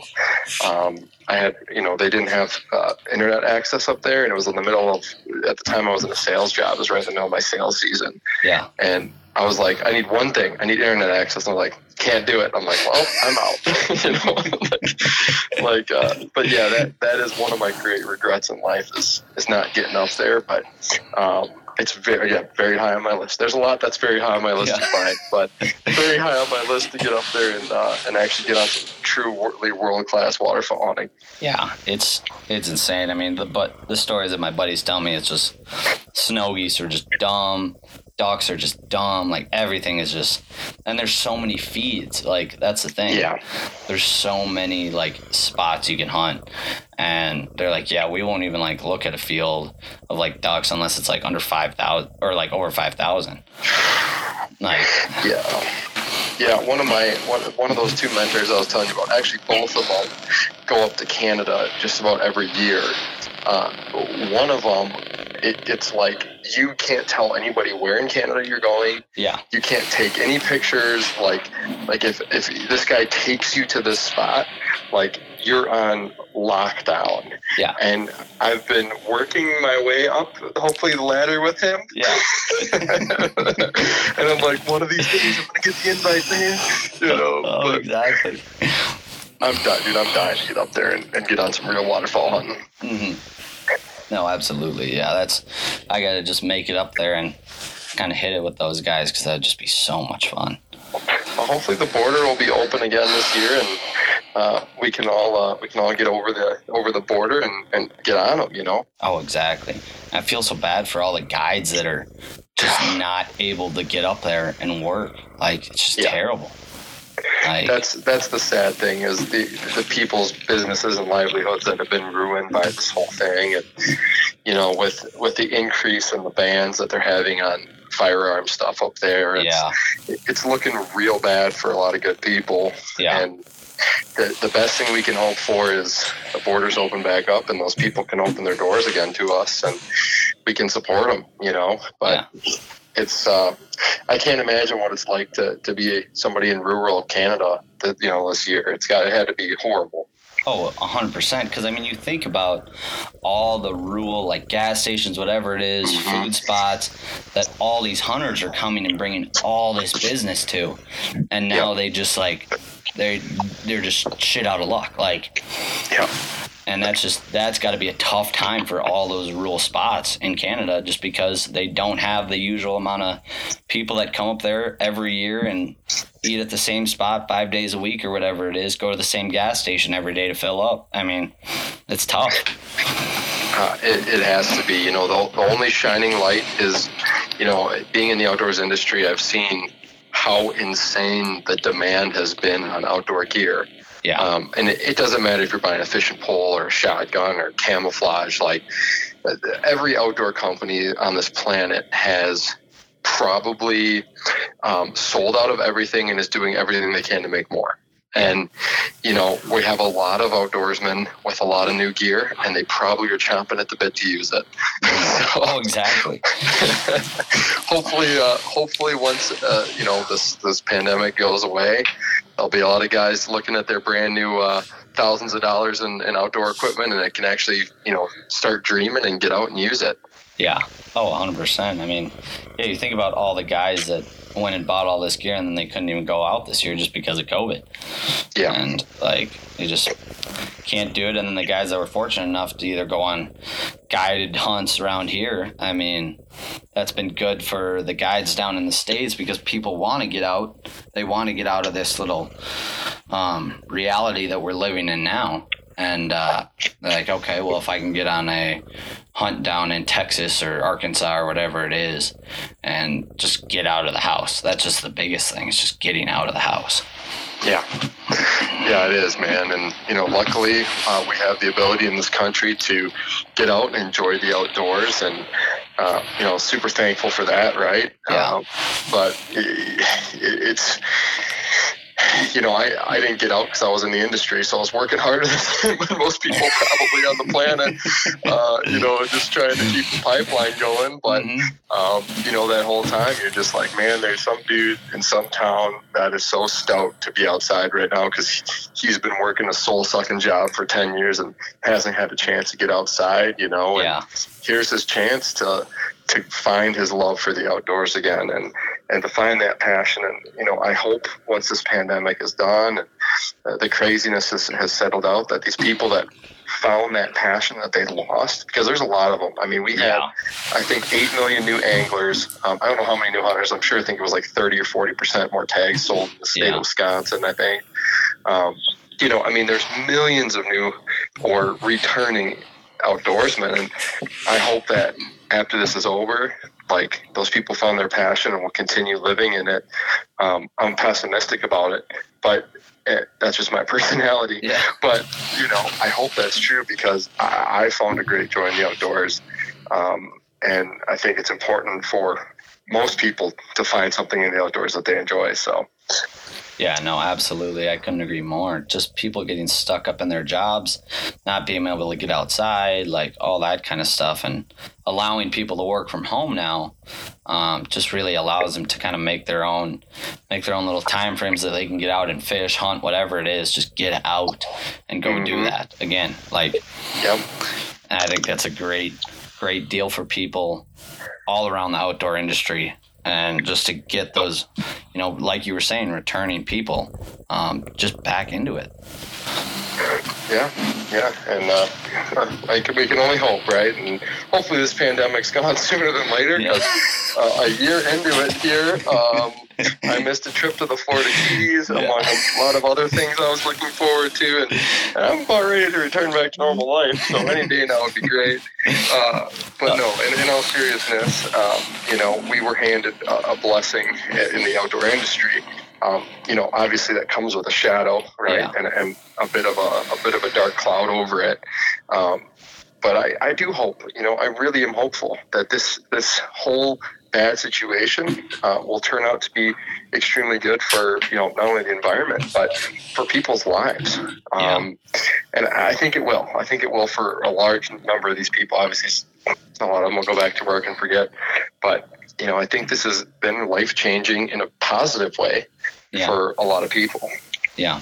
Oh, absolutely. I think you're absolutely right on just getting people back into it. And I mean, even the guys that weren't able to bring their kids out, now they have that opportunity to take some of these younger generations out, just because they don't have to do all this work and they have that time, and taking advantage of it, just getting those younger kids and that generation back into it, because I feel like you just have seen such a loss in that in the past few years, and just people don't do it like they used to.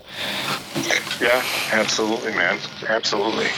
Yeah. And so, no, I think there's pros and cons to it, but you got to try to look on the bright side of things, of this COVID deal, and take advantage of it. Like, I've seen so many new buddies that have been able to get out and kind of experience that with me, just because they haven't had to work or whatever it is, and then now they're just hooked. They're like, when can I come back? Like, this is just so much fun.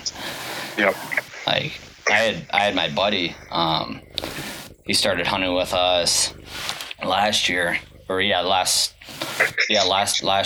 fall, And I mean, he shot his first duck, his first goose, his first turkey, and his first deer all in a year with us. Wow. So, that's a good feat. Yeah. And so he's pumped up about it. I'm like, dude, it doesn't happen like that all the time. Like, no, you're very fortunate. I mean, his first goose was a cackler in Minnesota. Oh, jeez. Like, I was like, dude, you never see that. Like, you are so, like, we shoot maybe 3 cacklers a year, if that. I've seen 2 shot in Wisconsin. That's it. And I was like, dude, like, it was super funny because, like, we were like, what the hell's going on? Like, we're hearing all this, like, rambling noise, and that doesn't sound like a goose, but, like, okay. And we look up, and they're, like, sky high, this pair of cacklers. Mm-hmm. And we give them a little call on this water hole that we're hunting, and it's like they hit a brick wall and just dropped. And it was like one of the coolest things to experience just by hunting those. Like, you don't see that like very often. I mean you will, but like it was just super cool to just literally just straight drop down. And wow. To get him that first goose, which was a cackler, it was a super cool morning. Yeah, man, it sounds like it. Yeah, anytime you get to be up close with cacklers is a blast. Yeah. And they're just so cool. They're just like the size of a mallard. And it's just not used to that around here. Yeah, it's wild. So that kid that's in the Diverge photo, his first field hunt, he shot a cackler. So he has a lot of firsts with me, and he's a lucky guy. But it's like all of a sudden, same thing. We hear 2 very funny sounding birds coming over left to right, and they cross right in front of us. And a couple shots later, they're both on the ground, and we're like, look at this! What the heck is this? At first we were just shocked. We're like, what the? Is this a freaking mutant goose? Like, what happened to it? But they're cool birds, man. That's one bird I want to mount one day. It's a good cackler. Yeah, we shot 2 really pretty ones actually up in Bemidji this year. Kidding. And they came in. It was like right at shooting light, and we're like, those are really small. There's no way ducks are around here right now because there's not many ducks on the rice ponds up there at that time of year. And they come in just flying, and we just ripped them down. I'm like, holy shit, it's a cackler. Oh, that's too much fun, man. Yeah, but it's a blast. Like, and I don't know, just something about it. Then taking pictures on the hunt too. Like, I mean, you've experienced it. It's just bringing that story to life. Yeah. I love that about photography. Yeah, a lot of memories that you forget if you don't take pictures, man. And that's, there's days I don't want to take pictures, and but I've never regretted taking pictures on a hunt. Yeah. And there's a lot of hunts I would have forgotten about if it wasn't for those photos. And even if it's on your cell phone, man, it's worth it just to take a couple every time. Yeah. Oh, exactly. Because, I mean, just able to bring that story back to life. I mean, after a couple of years, I love, like, seeing on Facebook all of a sudden this photo pops up of us shooting ducks when we were young. And it's just, like, cool to kind of totally forgot about it until that kind of popped up. And just absolutely good memory to bring back to life. Absolutely, man. And, it's just fun. How long have you been taking photos? Probably a bit over 10 years now. Wow. Yeah. Because, that's awesome. That's a lot of good photos and a lot of good memories. I appreciate it, man. And I tell everybody I was the worst photographer that's ever picked up a camera when I first started. And, I'm not going to say I'm good now, but I've come a long ways. And, a lot of good people along the way helped me and gave me tips or advice or input or told me how terrible I was and how to do something better. And, that's what it's all about, man, being able to take really good criticism, not criticism, but constructive criticism, and be able to take that, internalize it, and, not get upset about it, realize it is what it is, and, move on. And if it wasn't for people that did that for me, I wouldn't have won Diverge 6, which in my opinion was the greatest photography thing that's ever happened to me. Yeah. Sorry, I didn't win it. I won waterfowl. I got to clarify. To me, it was winning it, but I realized that's not quite correct. But it's a big deal. For me, it was probably almost lost my marriage over it because I was hunting so much, trying to win that stupid thing. If it wasn't for other people, I'd still be the worst photographer on the planet like I used to be. So. Oh yeah, I love it, dude. I mean, that's what's so great about the outdoor industry as well. Like, people are willing to help and show you what you need to do to be successful. Unless you're hunting their field and they beat you by 10 minutes, and I can go straight to HE double hockey sticks. Yeah, that's what I was talking about with a buddy. It's like their waterfowl hunting is so helpful as long as you're in your own territory. Yeah. People love to help you, but once you step out of your territory, it's like, all right, buddy, let's hop back in that ring. Yeah, there's no doubt, man. I mean, there's a lot of friendships I'm sure that have been lost over fields and differences of opinions on who beat who and all that. Oh yeah. Oh, exactly. I mean, you think about, even where we're at, the amount of people, and when I was talking to Ben about this, Potter, he's like, yeah, we're all trying to be out here to have fun. Like, that's the goal of just out being hunting, making memories, whatever it is. He talked about that in Hunt 41, and I really thought about that because we'll run into guys that have the same permission to the field or whatever, and I'm like, hey, if we want to hunt together, that's great. If not, and you want to be a dick about it, then you can leave because you don't have written permission, and I do. And if you want to call the farmer at 4 a.m., then that's your problem. But I'd rather make it work. And so, it's a whole dude. We had our first day of opener for early season, we set up all night. We had this loaf pond, set up a ton of decoys, threw the A-frames up, brushed them up. We're up all night, and then some dude and his 26-year-old son pulls up at literally 5 minutes of shooting light. And I'm like, okay, that's lit. So I go talk to him or whatever, and I'm like, yeah, man, we're gonna be hunting out here. If you guys would have came a little earlier, we could have planned for it, and maybe could have set up a different blind or whatever it is, and could have made it work. But I don't know how we're gonna do that now because we have 8 guys out here, already have everything set up. I don't want to be a dick, but that's what we have. He's starts cussing me out. I'll go stand in the middle of the spread. I don't give a damn. You think you own everything? I'm like, I didn't say any of that. You don't have to get all riled up about it. But if you would have been here a little earlier, we could have made something work. And had no decoys or anything. He was just gonna go sit on the pond. Yeah. And I'm like, yeah, I wish we could have made it work. Well, fuck you, whatever it is. And I'm like, okay, well, you can head out because I don't need this right now. Yeah. And and we hunted it the second day too. And he pulled up again, saw our spread and left. And I'm like, yep, seems about right. He pulled up 5 minutes before again. And I'm like, dude, it is something interesting. Yeah, I've been in similar situations, man, and it's opening day this year. We were there since 9 p.m., 10 p.m., whatever, and it's man, I've literally been here for 8 hours in the same swamp hole, and you're rolling up past me at a canoe 5 minutes before shooting light. There's gonna be some words, and they're not gonna be the nicest tone. You know what I mean? I like to think I'm a pretty nice guy. My friends got to see a side to me they've never seen before opening day this year. Yeah. And, I felt a little bad at 10 a.m. a couple hours later, but at, 5:30 a.m., 4:30 a.m., I had no grace for anybody coming through my spread. So that's the way it is, man.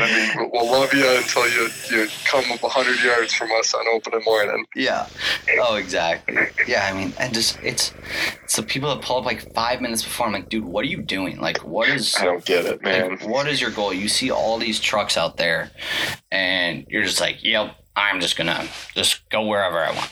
Have some respect. I've never understood the guy that's not there at least an hour early. Never understood it. And not to say we all haven't had situations where, an issue in the morning or, whatever. But an opening morning, if you think for a second you're going to show up to a spot an hour before shooting light and you're not going to be cursed at by somebody, you're probably got another thing coming or you're on private land because it's not happening, man. Oh, exactly. Yeah, no, it just blows my mind.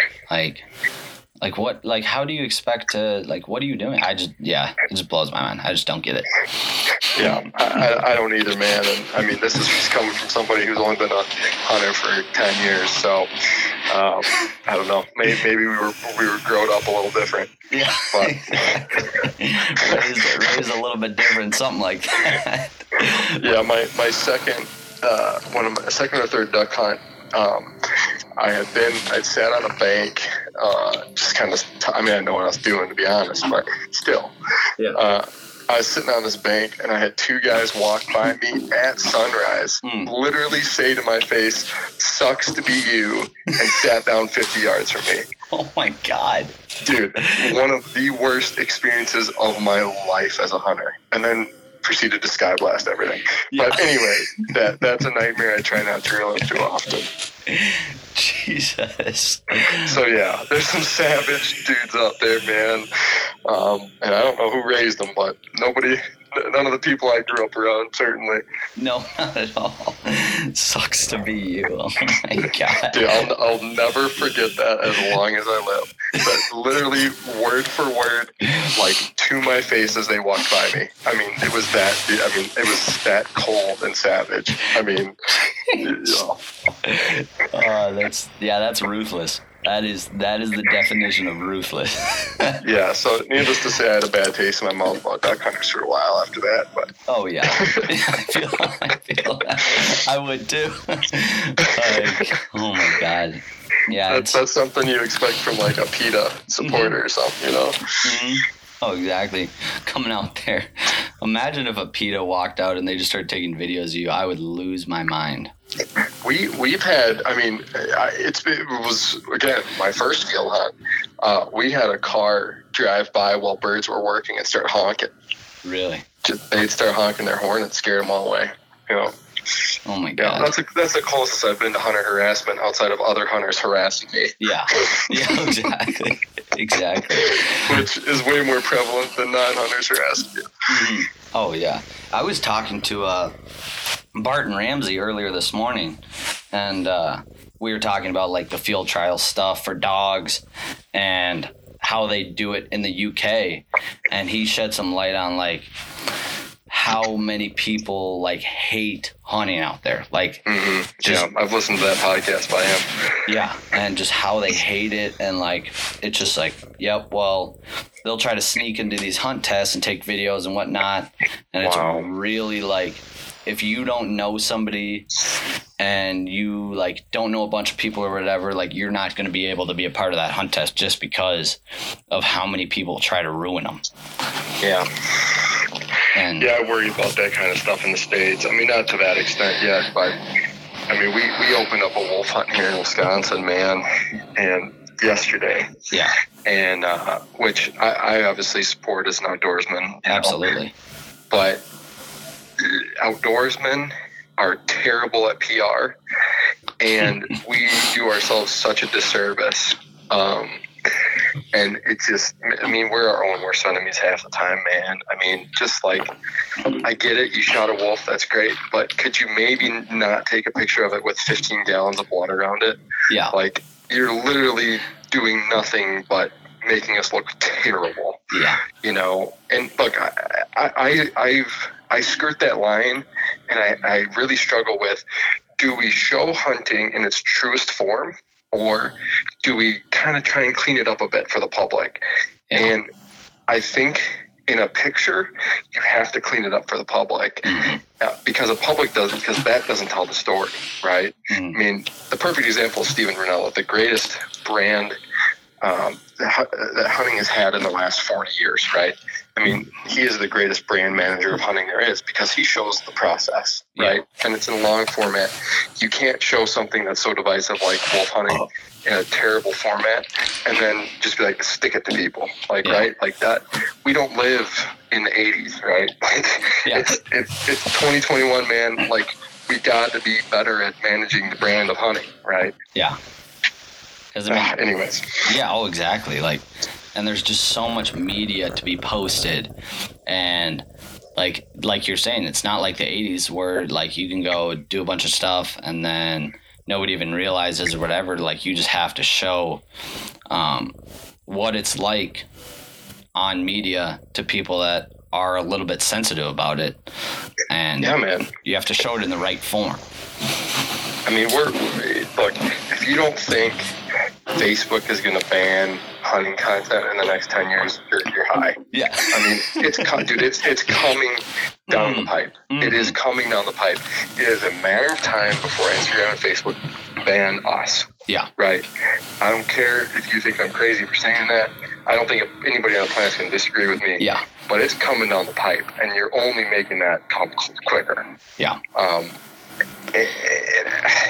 Look, one of my biggest pet peeves, and you might do this, I don't know. So again, I'm not going to hate on anybody that does it, but like if my buddies do it, I call them out on it. And that's like the duck bill and the shotgun barrel picture. Yeah. Like, you want to set me off, you take a picture with a duck bill and a shotgun barrel and you send it to me. And like my buddy literally did that. And he sent me a picture, and the scathing response I sent him was like, bro, A, never take a picture like this again, or we're never hunting. B, if you post this on social, I will be real pissed. Like, you know what I mean? Like, within our culture, it's fine, right? Within hunters, it's fine. Yeah. But you can't do that for the general public. You just shouldn't skirt that line with them. Yeah. And look, yeah, you know what? I get hated on by people that are the unapologetic, want to show everything. I get their viewpoint. I don't agree with it. Yeah.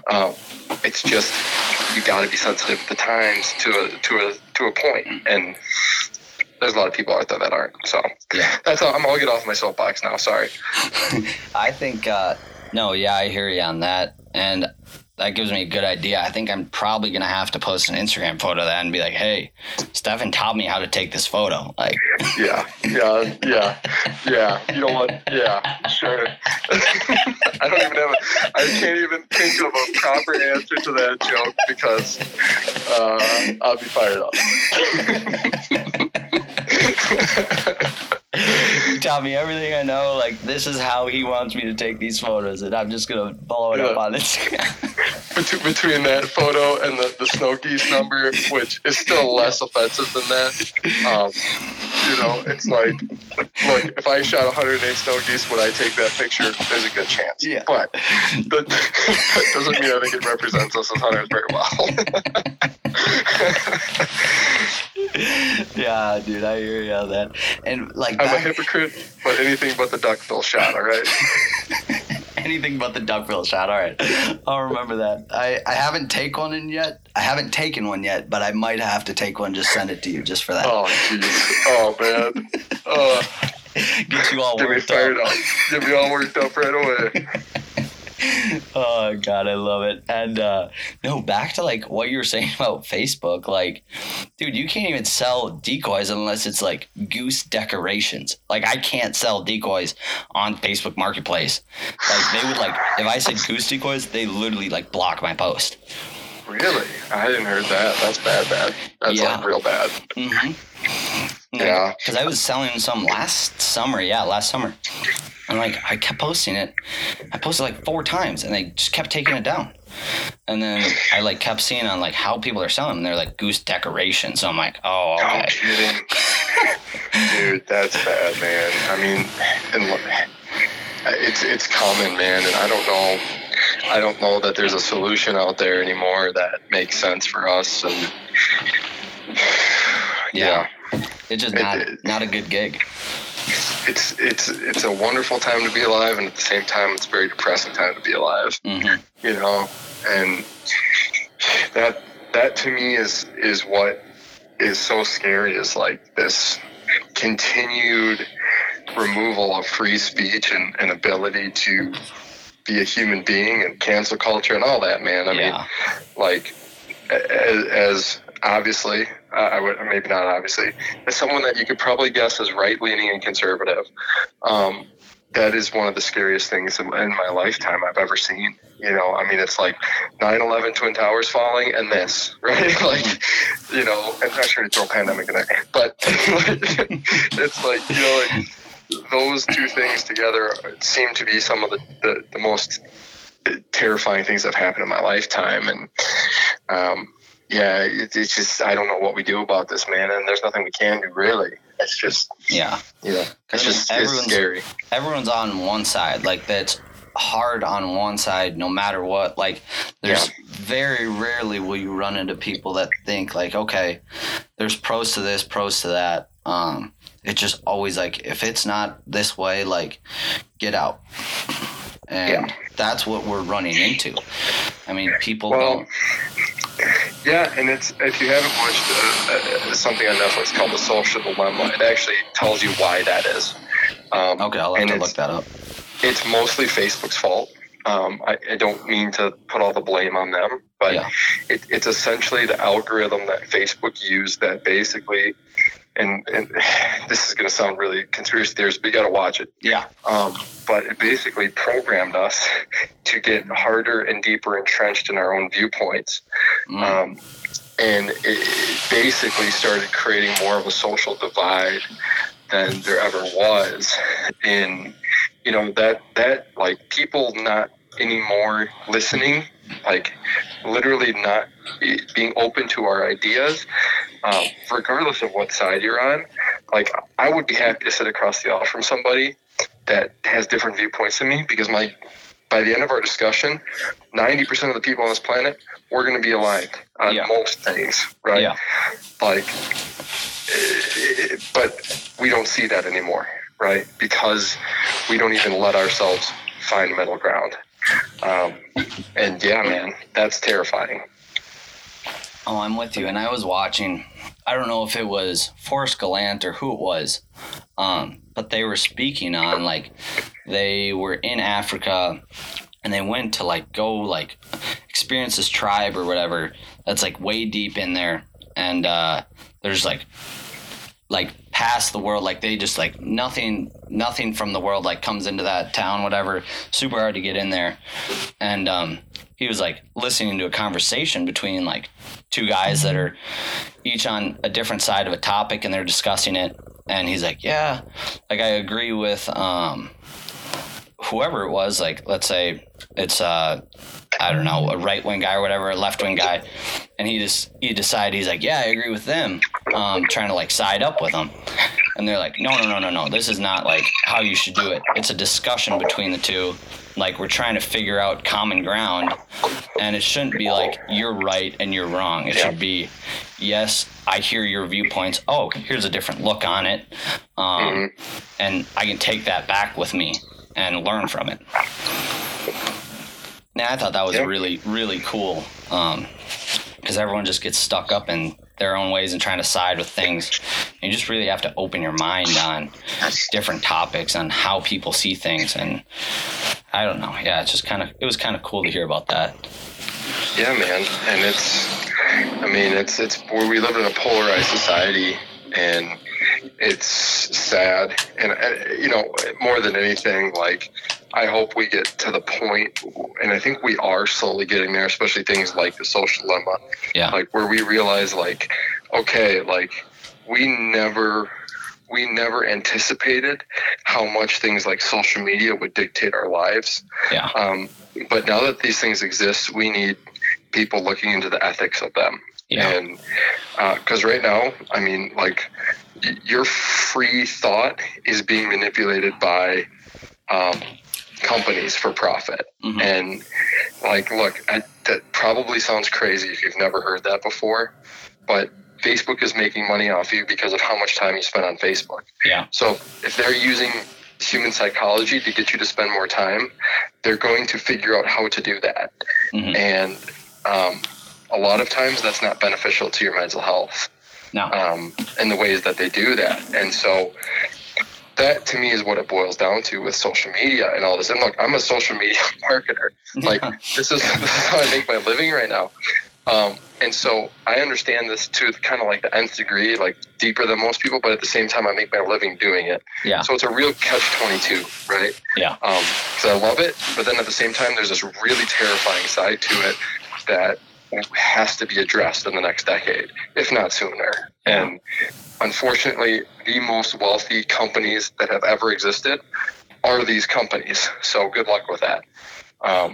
And again, I'm not saying anything that's not true. Just research it, right? Yeah. Like, I probably sound like a conspiracy theorist, but I'm just telling you what's happened and the facts. And like I said, the Social Dilemma is one of many things that has come out that has shed light on this that I encourage everybody on this planet to watch, because it's the most important film in the last decade. I mean, hands down. Mm-hmm. So, again, I apologize if it sounds crazy, but, you know, living in the digital marketing space and, like, having my eyes open to this stuff is insane. Yeah. Oh, absolutely. Yeah, I mean, you just think about how much time people spend on these apps and, like, how much data they're giving to these companies on, like, here, this is how you read me. This is how you're going to market to me. Like, this is the ads that I'm going to like, so show me those. Like, it's just crazy. Well, I mean, here's the number one thing most people don't know. If you are logged into your Google, your Gmail, or you're logged into Facebook, those two apps track you constantly unless you log out. How many people log out? 0. Like, very few. Yeah. So think about this. Every single thing you do on your computer, every single thing, or your phone, and you have one of those two apps that's not signed out of, is knowing everything you do on your phone. So your phone knows more about you than anybody on the planet and knows you better than you even know yourself. Mm-hmm. So, you know, not to go down this rabbit hole that keeps me up at night. But like, that's the truth, right? Like, you don't have to believe me. Look it up. Those two apps, if you don't log out, track everything you do from morning till night till whenever, right? Yeah. And they know when you are feeling whatever type of way you're feeling based on your internet usage. And they can boil that down to patterns and then market to you based on those patterns that you have. Yeah. So anyways, that's all about social media. And now I won't be able to sleep tonight. No, I'm kidding. I've had enough of those nights. I can go to bed. But that is like really deep. Like, that is like really deep stuff that like most people don't know. And when you tell them, their mind is blown and they're like, come on, that can't be true. And then they look it up and then they message me and they're like, oh my God, you're right. And then you're like, yeah, sorry, I like ruined your whole life. You know, so. Hey, just another thing that'll keep you up at night during the waterfowl season is you just wait until I send you that picture, man. You just wait. Yeah, I'll be waiting. I'll be waiting. I'll have a fiery response ready. You'll have it already typed up. It'll be like a 3-page thing about it. That's right. After this podcast come out, all I'm going to get is photos of people sticking dirt, you know, in their freaking shotguns. And just going to have like 30 messages next season. Hey, I heard you hate this shot. Yeah, thanks. Freaking jerks. Yeah, dude. Yeah, it's just that's crazy to think about. I mean, I've just never done enough research on that. And you know what? Most people don't. Yeah. I mean, you wouldn't know unless you're in the space, right? Mm-hmm. Mm-hmm. And that's what you do. I mean, you need to know about that for your job. Unfortunately, I do. Yeah. Unfortunately, my eyes can no longer be shut to this crap. Oh, yeah. I hear you. Well, hey, brother. Well, we're coming up on 2 hours, and that's usually about the time that people quit listening and such for the podcast. I'll give them 10 minutes on this one. But, yeah, no, it was awesome. We covered a ton of stuff. Like, I had a blast. Same here, man. I really appreciate you reaching out. I'm always happy to give advice, at least my advice. Everybody has an opinion, and mine's probably worthless, but if it helps you out a little bit, I'm more than happy to, and I'm glad something I said resonated with you. That means a lot to me, that I was able to help you out, and you got something from my advice, and certainly more than happy to help out anybody else out there that has questions. I'm not freaking the best photographer on the planet, but I've learned a thing or two over the years. Mm-hmm. Always happy to share. Absolutely. And dude, you got to come out to Mankato if you got the time. Man, I'd love to, dude. Sounds like you kill them out there, and I'm always want to be where they're killing them. So exactly, dude. Come get on a good field hunt and come out for the weekend or whatever it is, dude. You're always welcome. I appreciate that, man. And I may hit you up on some fall snow or something one of these years. Oh, absolutely. Yeah, dude, it's psycho. Like, you gotta hop in the ring on one of those times. You've certainly piqued my interest, man. You got my wheels turning here. Well, absolutely. Well, thanks again, brother. I appreciate you hopping on, and that was awesome. We're gonna have to definitely do another one because I got a lot more stuff that we could talk about, I'm sure. You got it, man. Anytime. You have a good night, all right? All right, you as well. See ya. All right, peace. And that wraps things up today for Living the Guide Life with Steven from Wisconsin. Diverge 6 winner for waterfowl. And like he said, man, he's always willing to help other people, which is such a great thing. And such a great thing to see in the outdoor industry, because everyone is willing to help each other and, make each other better waterfowl hunters, make each other better waterfowl photographers and whatnot. And that'll make everything so much easier with social media now these days, because people will tear into you for it. And finding the right guys to help you move along in your career and help you get going or trying to start something up is a great thing. And we had that today. So I hope you guys had fun, and till next time.